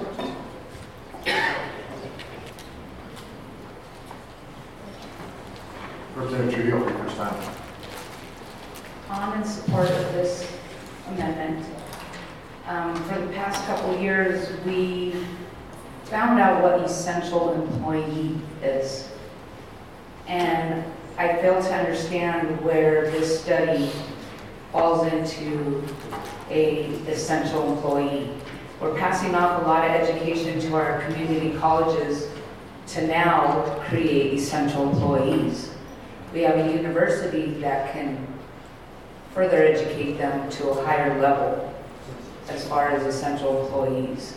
I don't believe this curriculum falls under that status, and I'm for this amendment. Representative Crago for your first time. Thank you, Mr. Chairman. I got too many books, so I apologize. So if we open our little blue constitutions, Section 17 regards the establishment and the government of the university. And the last line of Section 17 says, we the people of Wyoming, have delegated the duties and the powers of the trustees, and we can prescribe those by law. And so that's paraphrasing, but that's essentially what it says. And so then if we go to Section 21-17-204 in our green books, it says in there, the Board of Trustees shall prescribe the studies to be pursued and the textbooks to be used, and determine the qualifications of applicants for admission to the various courses of study. So when we set up the university, that was how we set up our decision-making process. We can change that. This body could determine to set up the classes. We could set up the curriculum for all of the different colleges over there. But that's not what we did. When we created the university, we said we will prescribe by law. We then did prescribe by law how that's done. And we've appointed people to do that for us. And I think we get into a slippery slope. Do I agree with this particular line of study at the university? No, I don't. But that sort of is irrelevant. What's relevant is, do we want to go down this line of thinking where every time something comes up that we don't necessarily agree with, or some of our constituents, because it's not all, some of our constituents don't agree with, do we want to make political choices about education every time that comes up. And I would submit to you, we do not. I don't like this particular line of study. I don't support it. But I also don't support us stamping it out and making political choices about kids' education. As one of the former speakers said, we're not afraid of ideas, nor should we be. We want our kids to think, we want them to learn. There's other things out there. Again, I don't support it, but I also don't support the suppression of ideas. Thank you, Mr. Chairman. Representative Baird for your first time. Thank you, Mr. Chairman. Earlier it was stated that these are not required courses, they're elective. But I would remind the body that during orientation, there's a week-long course of study, if you will, that all new students must go through. And this particular department leads that effort. And there's a great deal of, well, I would say that it's instruction and ideas given that are contrary to what Article 7, Section 20 says, that this body is supposed to be promoting. So I would suggest that there's an expansion, if you will, of what this department really is supposed to review. So to rein it back in by saying we're not going to support this type of study, I think is appropriate, especially when I look at Article 7, in the Section 1, it says that the university, with such technical and professional departments as the public good may require, and the means of the state allow, and such other instructions as may be necessary. So I would just point out that I don't think that this study is necessary. And I would urge an aye vote for the amendment. Representative Almont for your first time. Mr. Chairman, first of all, this isn't history. And second of all, the people of Wyoming do not want these in our university. Thank you. Representative Swanser for your first time.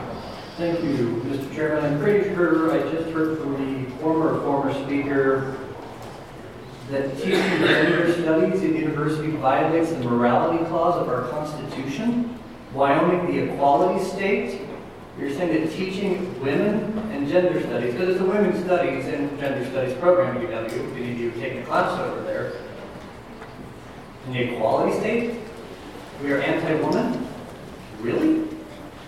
So, many of you know I do admissions interviews for, arguably one of our top 50 universities in this country. 2 applicants this year, both young women in Wyoming, right above 30 on the ACT. They don't want to stay in Wyoming. They want to go to my alma mater. You know what they want to major in? Women and gender studies. Because they want to go work around the world and help women in disadvantaged countries become empowered and become equal. So I know we mentioned that gender studies must be related to LGBTQ, but if you look at most of the curriculum courses over there, it's women and gender studies. And these courses, it's very rare in this body in 20 years I have felt. To say that women's studies courses are against the morality clause in our Constitution, I think goes too far for us to say this one. I'll leave it at that.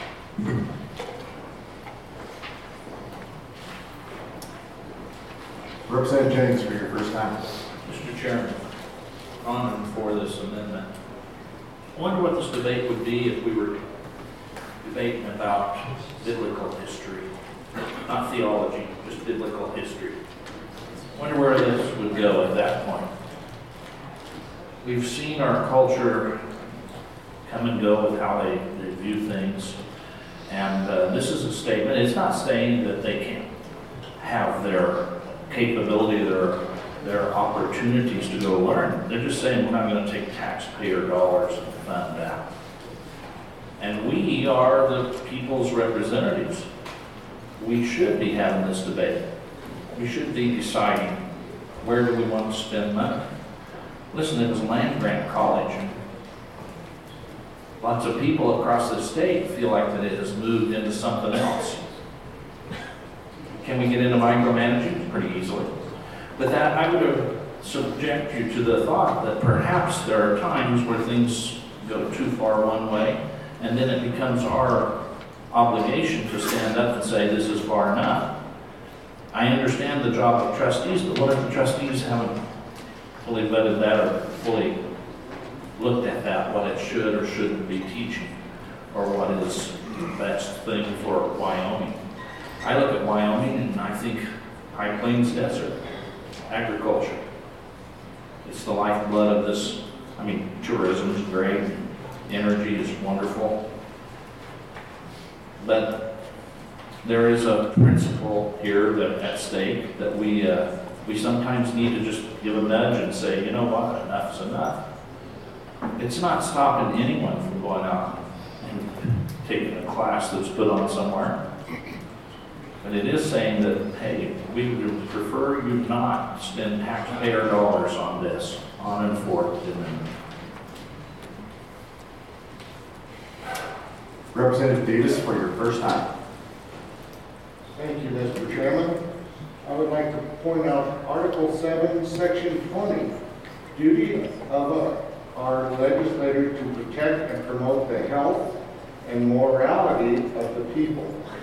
As the health and morality of the people are essential to the well-being and to the peace and permanence of the state, it shall be the duty of the legislature to protect and promote these vital interests by such measures of encouragement, of temperance and virtue, and such restrictions upon vice and immorality of every sort as deemed and necessary to the public welfare.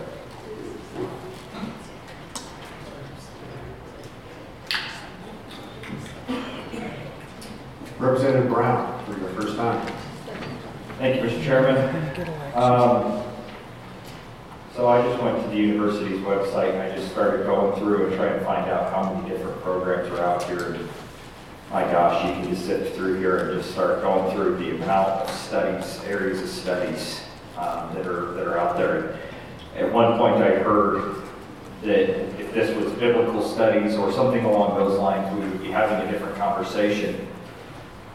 I've yet to see anybody bring an amendment that says we're going to strip university funding for the biblical studies program that is active at the University of Wyoming at this point. I've never seen such an audacious approach. How about African American and diaspora studies? If we were going to go ahead and remove that, at one point in time... Representative Brown, let's keep the discussion on this specific amendment. Thank you. Gender studies, certainly. So I've heard that this is immoral. I've heard it twice now, that gender studies is immoral. At one point in time, those with a different color to our skin were deemed immoral as well. And we probably had similar conversations on this floor about things that were seen and deemed immoral. I am appalled that in the state where this state was the first to grant suffrage to women, in this building, we are now debating saying that they are not equal. And that we should not be studying this. We should not have this study. Is that really what the message we want to send to the rest of America is? These are not gender programs, these are gender and women's studies, and we may as well have just amended this to make sure that that's what it actually said. I don't agree with the studies. I certainly didn't major in this over there. I know a few people that did. They have a hard time finding a major or finding a job after this. That's their choice. They're paying tuition. We are offering them the opportunity to further their education.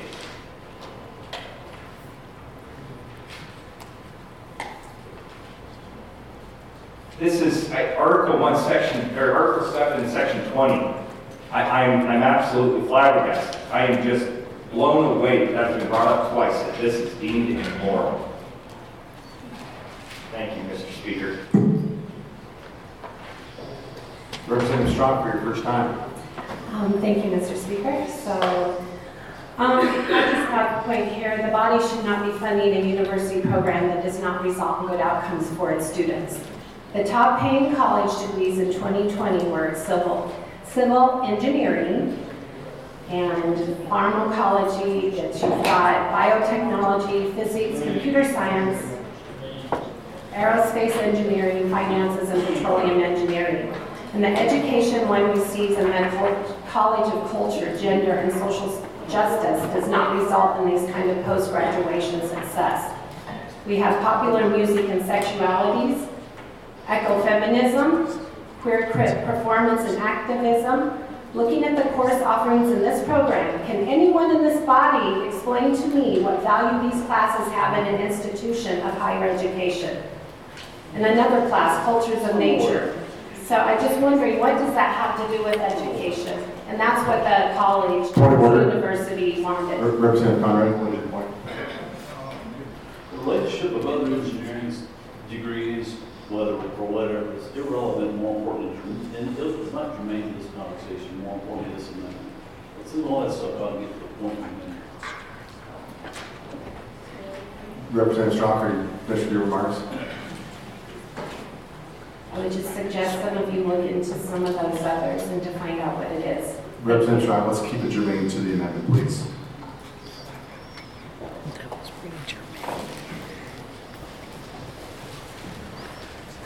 Representative Carlson, for your first time. Thank you, Mr. Chairman. So I think one thing that we need to understand here, this is not disparaging.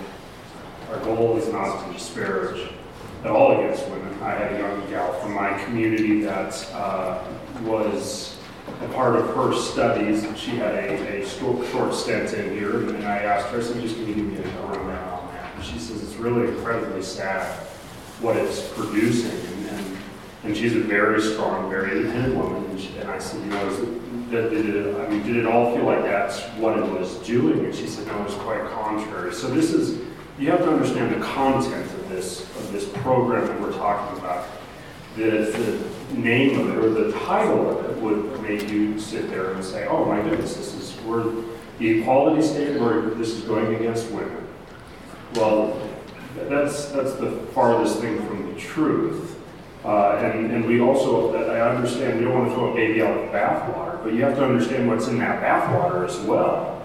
And what we're creating out of these programs is an activistic type mentality that's very dangerous. And so, you know, I think it's interesting. We've gotten, this has gotten very exciting. Representative Harrelson, now you're interjecting intent into that discussion. I'm sorry, but we're going to keep this tight now. We're going to let emotions get away, and we're not going to be able to handle it. So you need to be on point on the amendment and keep intent out, please. Thank you, Mr. Speaker. Okay, we'll definitely keep that in mind as we move forward. I appreciate it. So, on and for the amendments and against this funding structure. Representative Western, for your first time. Thank you, Mr. Chairman. I rise against this amendment. And look, I fully appreciate, I have some serious concerns with the content material of these courses, and it absolutely is within our purview how these public funds are spent. But if you look at the amendment right there, page 6, federal funds or other funds. So this is saying, let's say if someone wants to donate a bunch of money to the university to study this, they couldn't even spend it on this curriculum even if they wanted to. I think that's a very clear distinction. Yeah, we have the right to tell universities how to spend the money if we are the ones appropriating it, but if it's private dollars, that's on them. So, on and against. Representative Heiner, for your first time. Speaker, thank you. We live in a state that unfortunately only has one option for a university, the university we're talking about. Other states have multiple options, but because we only have one option, we are all in very much support of our university. I think that's not in question, but they cannot offer all the different curricula that is out there. It's just impossible for one university to have everything. And so they must focus on those experiences, those educational experiences that will be of most benefit to the populace here in Wyoming. Gender studies is offered online.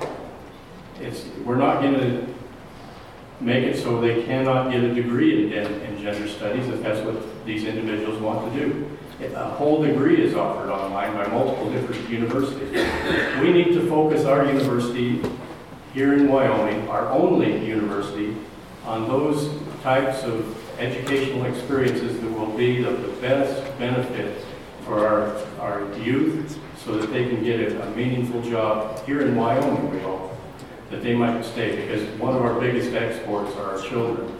And so we need to try and keep our university from trying to meet all expectations from every avenue of the populace, because it's just impossible to do that. Thank you, Mr. Speaker. Anybody else for their first time? Anybody for their second time before the sponsor? Representative Swanitzer for your second time. Thank you, Mr. Speaker. Just a quick reminder, the reason we have these courses is because people take them, right? If there weren't people signing up for these classes and wanting to enroll and wanting to, I'll say gain this knowledge and understanding, and I know I might get some pushback on that comment, they wouldn't be offered if nobody was enrolling. And so certainly in a free market, right, if people want to dedicate their intellectual, their higher education that in many ways they're paying for, sometimes the Hathaway is paying for, that they're investing in our programs and our curricula to take these courses to further their understanding and their knowledge and their intelligence about the world around them and societal changes. And so yes, maybe that's dangerous or that creates activists. But I would say we want people to be passionate about change in the world. And that's why we have doctors. They want to be passionate about medicine, right? Economists want to be passionate about economics, right? People take these programs so they can learn to go make a difference in the world in the way they see fit. Whether they'll stay in Wyoming, I'm not sure, or not. We had 35 high school juniors and seniors who live with us today, and you ask how many of them want to stay in the state because they're all they think a little differently than maybe the majority of the state. They're not clamoring to stay here. They don't think they really enjoyed what they saw here today when I talked to them a bunch. And some of the bills are here. So I understand maybe it's a minority population of the state for people coming here who want to take these courses. They want to take these courses. And what they're learning, if you think it's productive or not, they think it is, and they're sticking with these programs. And those people quit sticking with the programs, the free market will close them on its own, not the government. That's not our role. Representative Trujillo for your second time. Thank you, Mr. Chair. Still for this amendment. We are looking at college funding bailouts, right? Is that what's coming from the other side of the country? And where's this money being spent? Did somebody call a point order? Okay, all right. Sorry if I heard. Please go ahead. Is there a point of order to what I was just saying? Nope. Not that I heard. Okay. So we're looking at college bailouts. And it seems to me that some of our universities are having classes that aren't warranting jobs in the communities throughout America. And that's one thing we need to look at, because then again, that's going to come out of our pockets as taxpayers.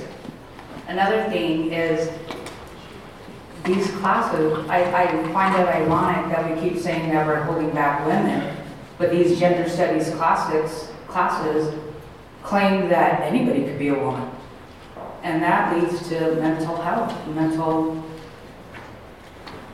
don't even know, instability. So on and for this amendment.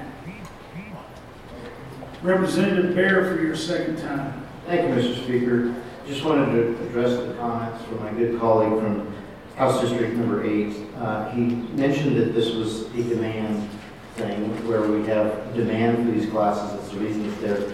I tried to run this amendment last year, and my research showed me that there were 4 persons in the program. 2 had graduated in the previous 2 years.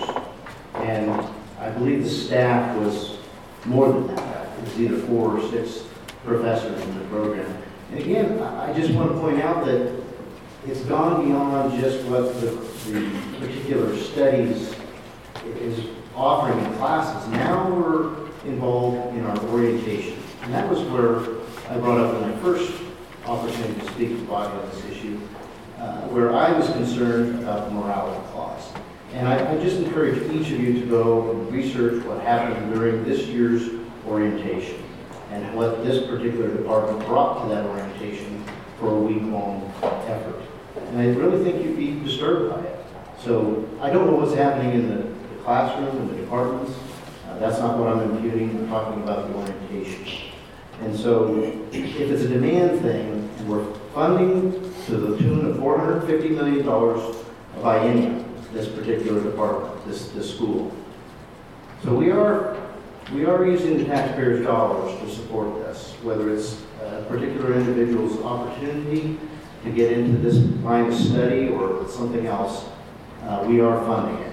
And I'm here to say that the demand is not what we might think it is with so few people. Thank you. On and for the record.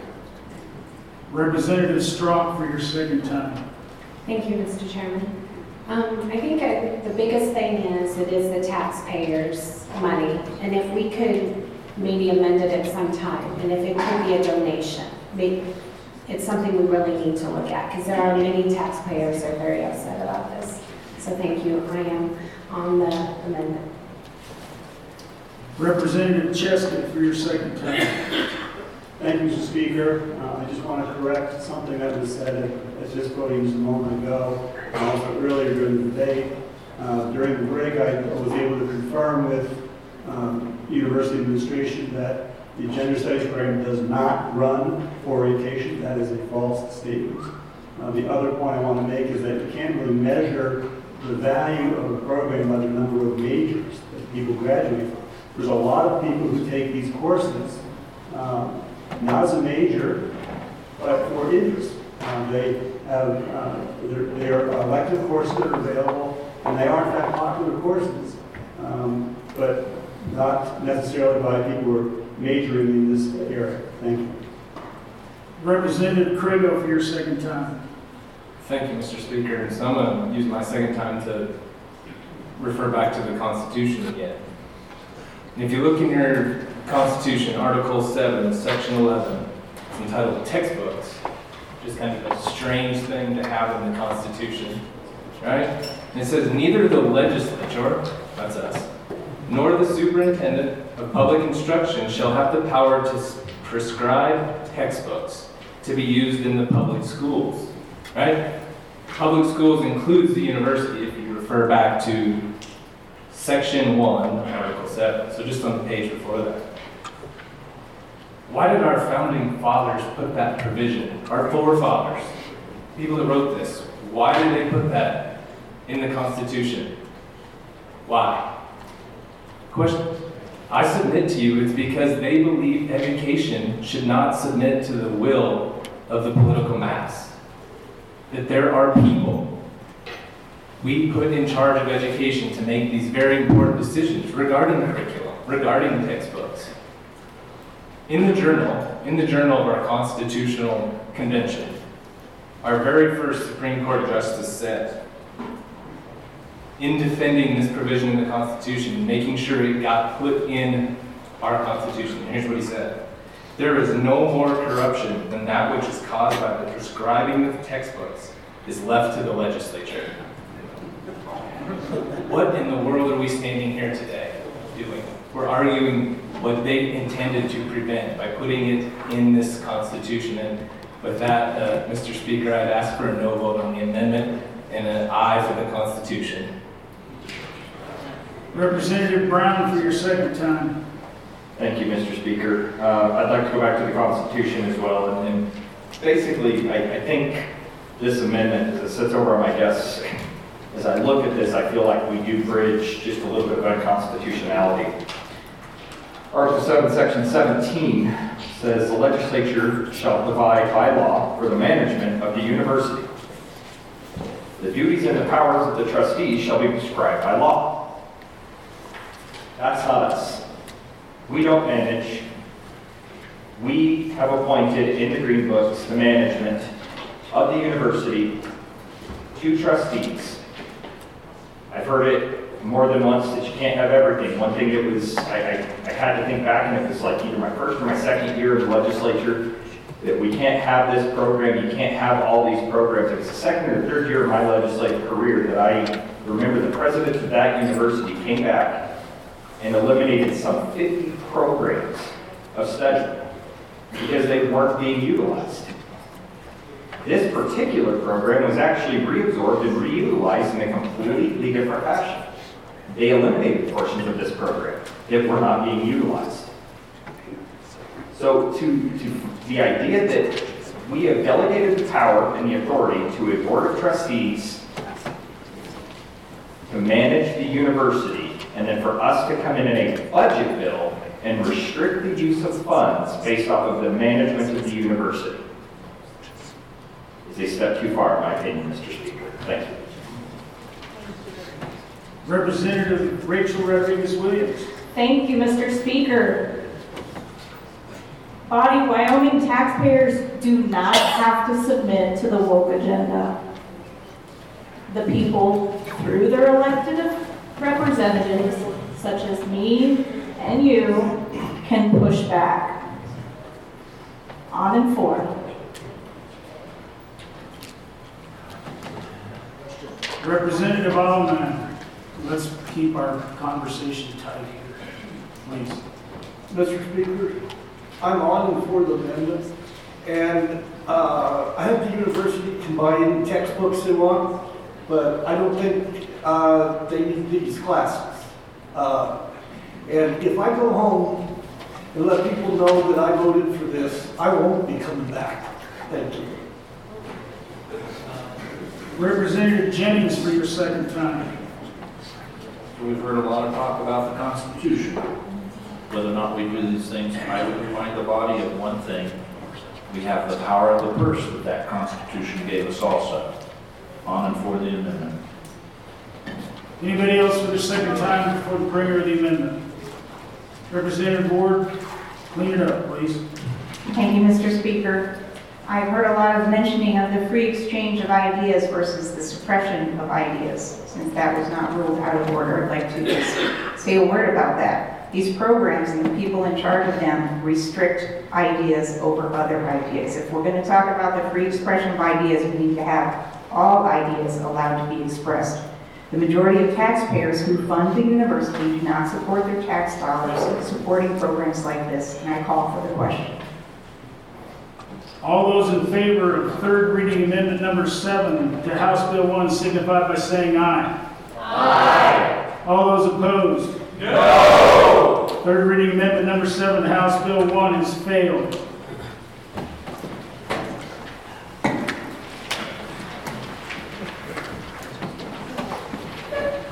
Third reading amendment number 8. Representative Larson. Thank you, Mr. Chairman. I'd like to withdraw third reading amendment number 8, House Bill 1. The next amendment is third reading amendment number 28, Representative Harshman.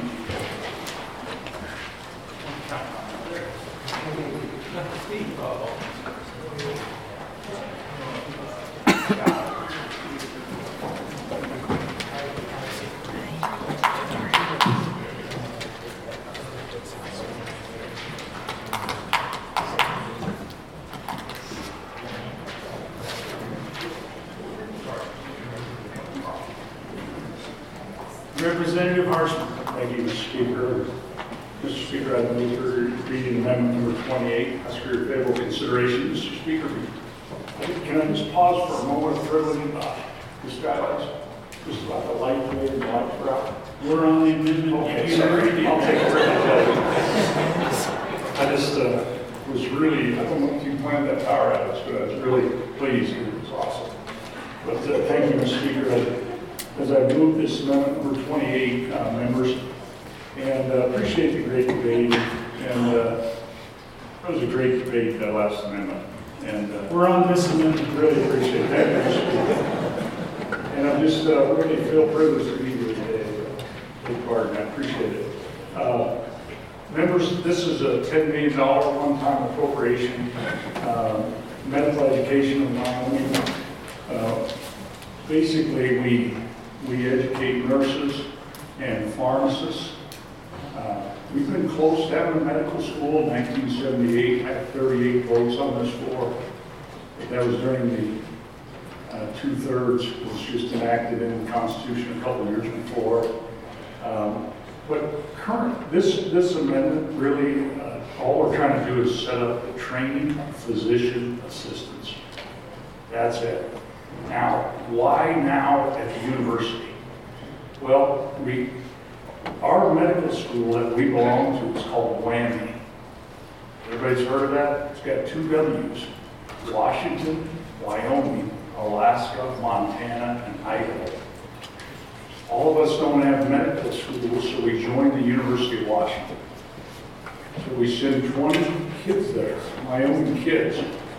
They used to do their training all in Seattle, but now we do the first 2 years. About 8 years ago, that all changed. So we built facilities. We have a cadaver lab. We have all these labs for medical education.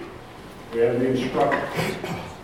And so it's been successful. We have 20 slots in WWAMI.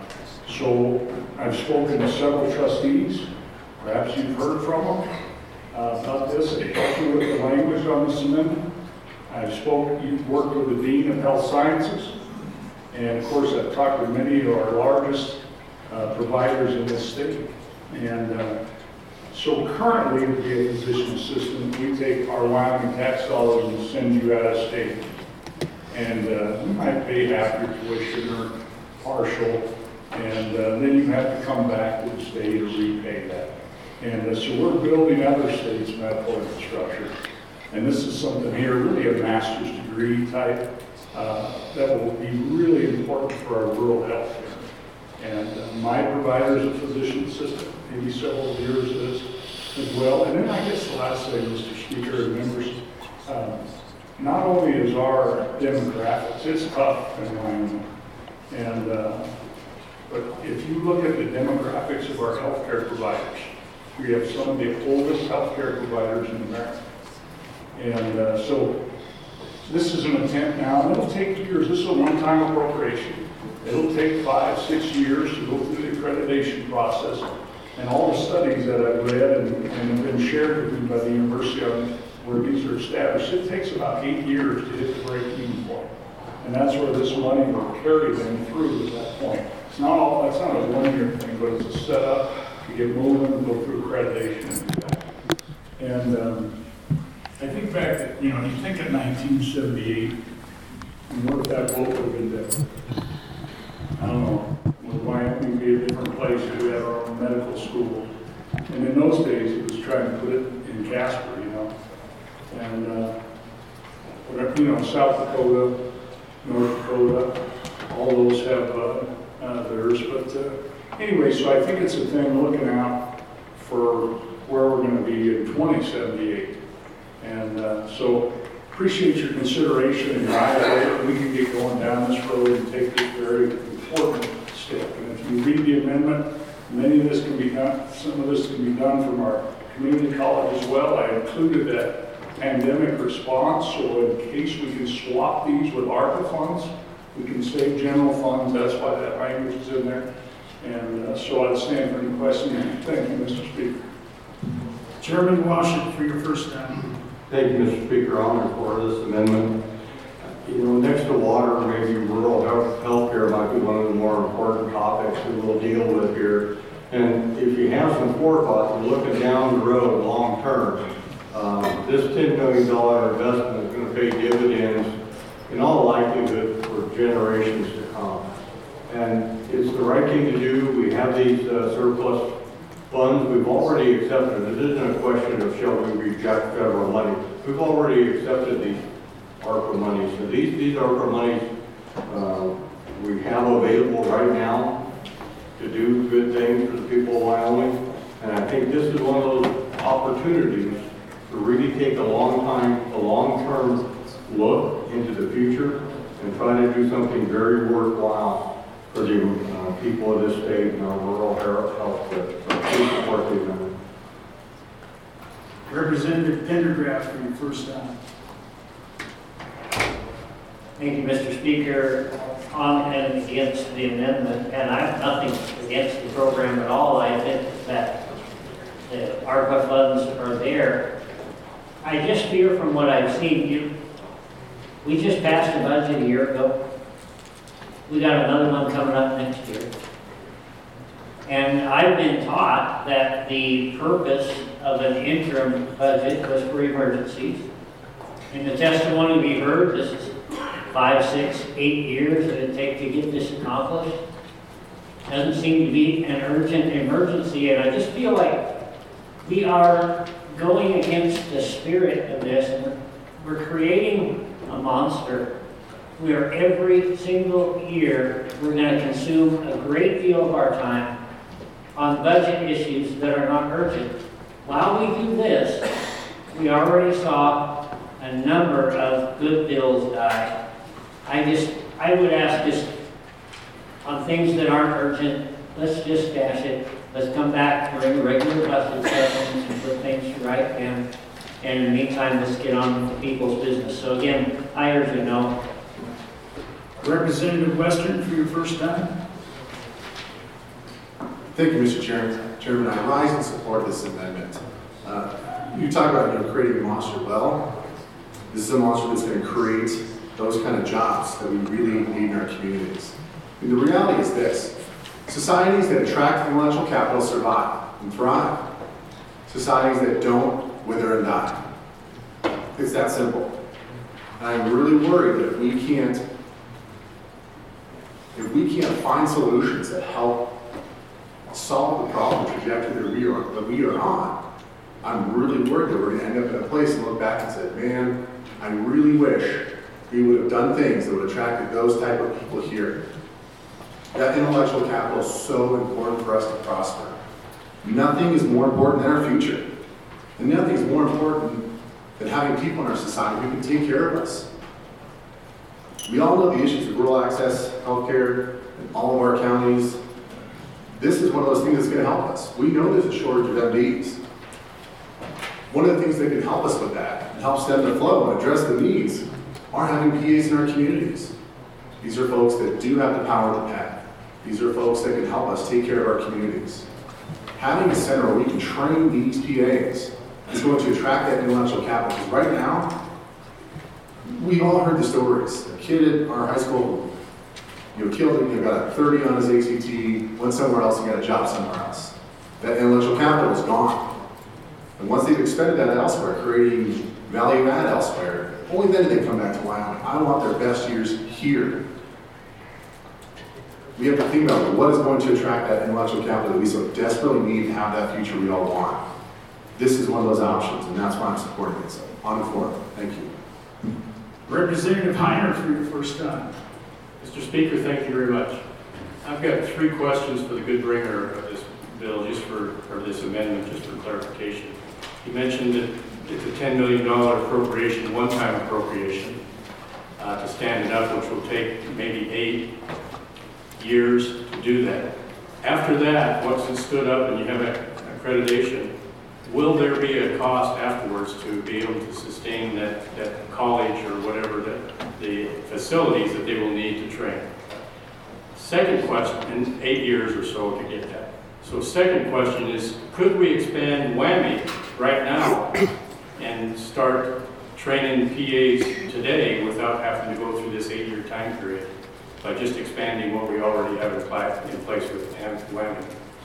Third question, in your bill, in your amendment, you mentioned ARPA dollars that may be available. Did we use some of these ARPA dollars for WWAMI, which already is in place to train medical providers for Wyoming? And I agree wholeheartedly, we need more medical providers. But how do we get there the quickest and most efficient way? Thank you, Mr. Speaker. Representative Clauston for your first time. Thank you, Mr. Chair. So just some facts to share with you folks. Right now, the job market increase for physician assistants is 31% a year. Currently, there are 12,700 openings for physician assistants. So I ran this bill, this amendment, past 7 different facilities in Wyoming today. Every one of them said, yes, we need physician assistants and this would be a benefit.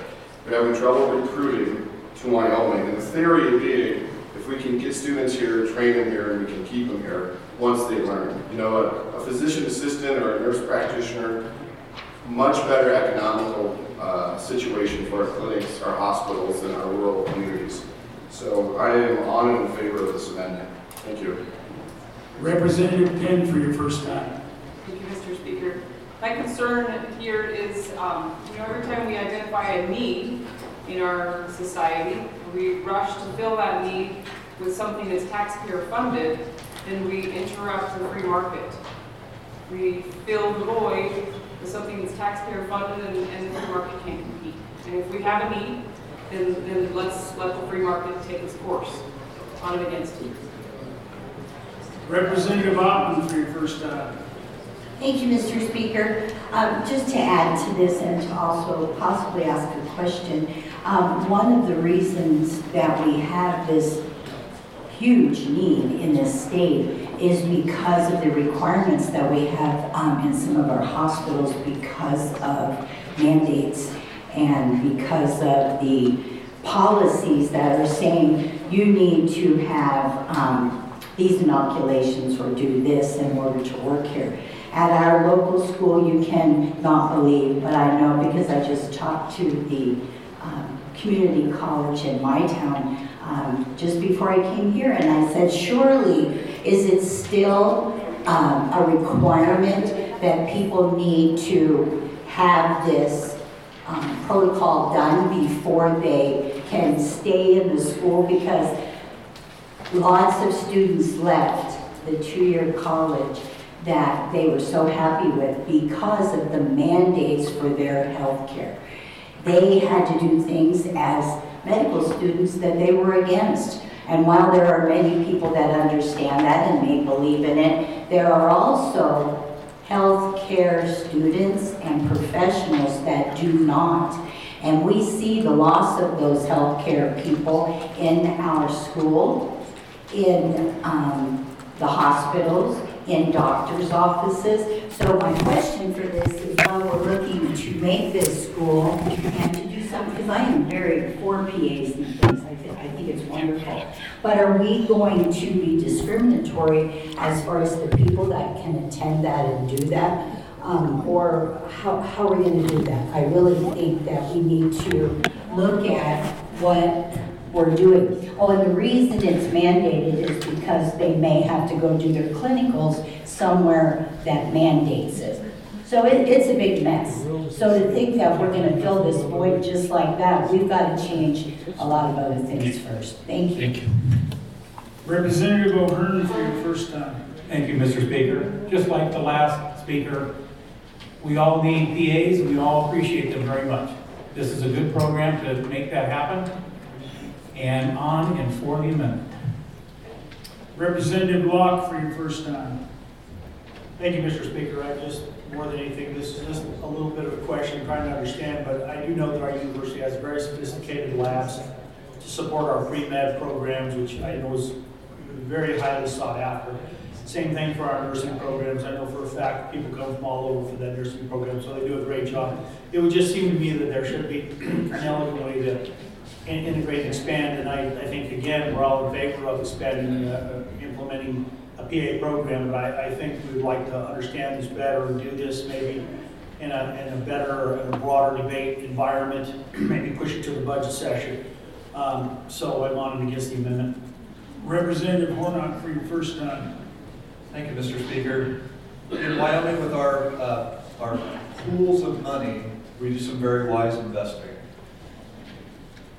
And one of the things that we do is we take a 5-year average rate of return before we allocate funds for various things. It's based on a 5-year average. It seems like we are spending right now based on a 5-month average. And I just don't think that's a wise fiscal policy to start a gigantic, possibly a large program that will need continual funding within our state based on a small percentage because we're currently flush with cash. I just don't think it's wise fiscal policy. I would urge a no vote. Thank you. Representative Lawley for your first time.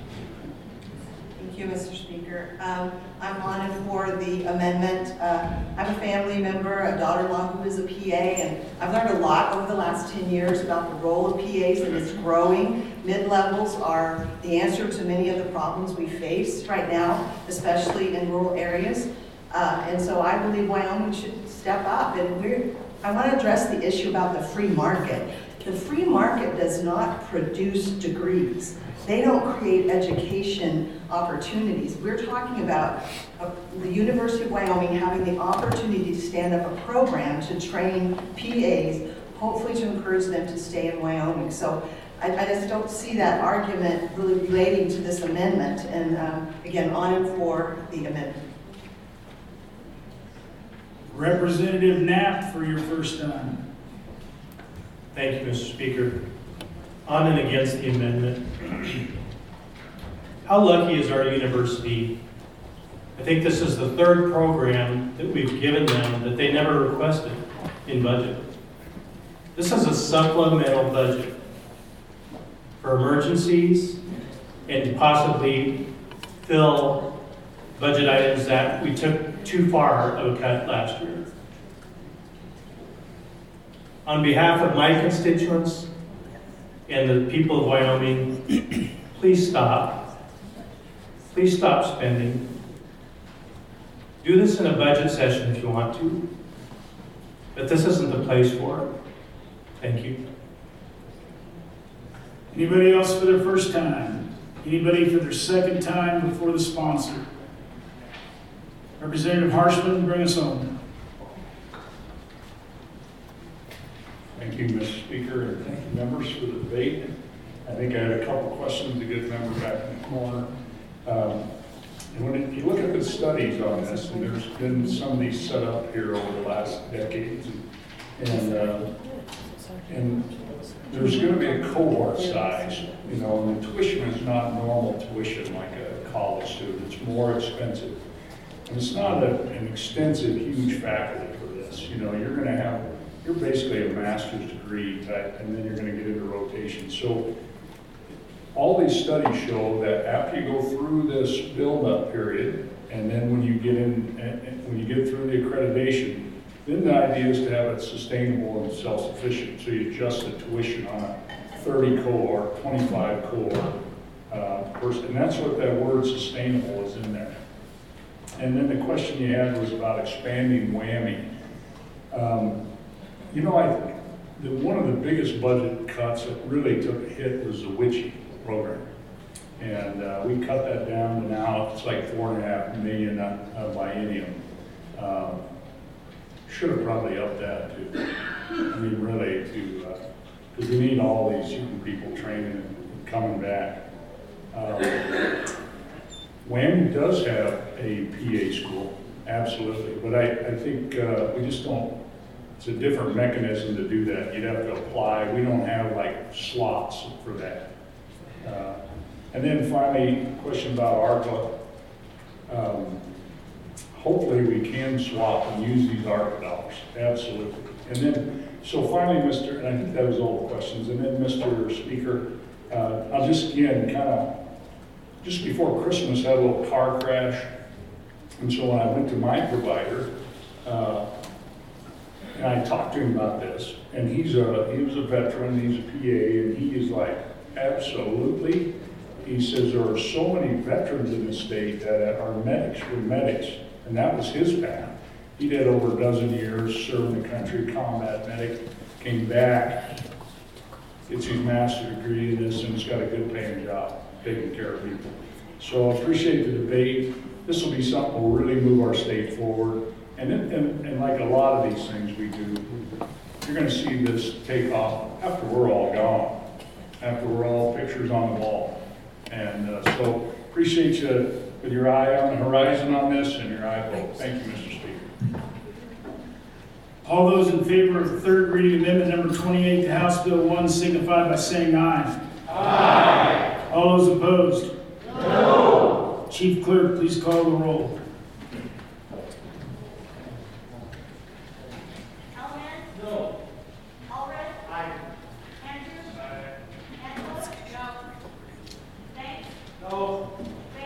No. Berger. Aye. Brown. Aye. Burkhart. Byron. Aye. Shevchik. Aye. Chesky. Aye. Austin. Aye. Conrad. Aye. Trego. Aye. Davis. No. Eklund. Aye. Harrelson. No. Martin. Aye. Steiner. Henderson. Aye. Cornock. No. Jennings. No. Knapp. No. Larson Lloyd. Aye. Morrison JT. Aye. Molly. Aye. Locke. No. Simon. No. Newsom excused. Nicholas. Nemec. Aye. Winthrop. Aye. Oakley. Aye. Obermuller. Aye. O'Hearn. Aye. Olson. Aye. Ottman. No. Pendergraft. No. Penn. No. Provenza. Aye.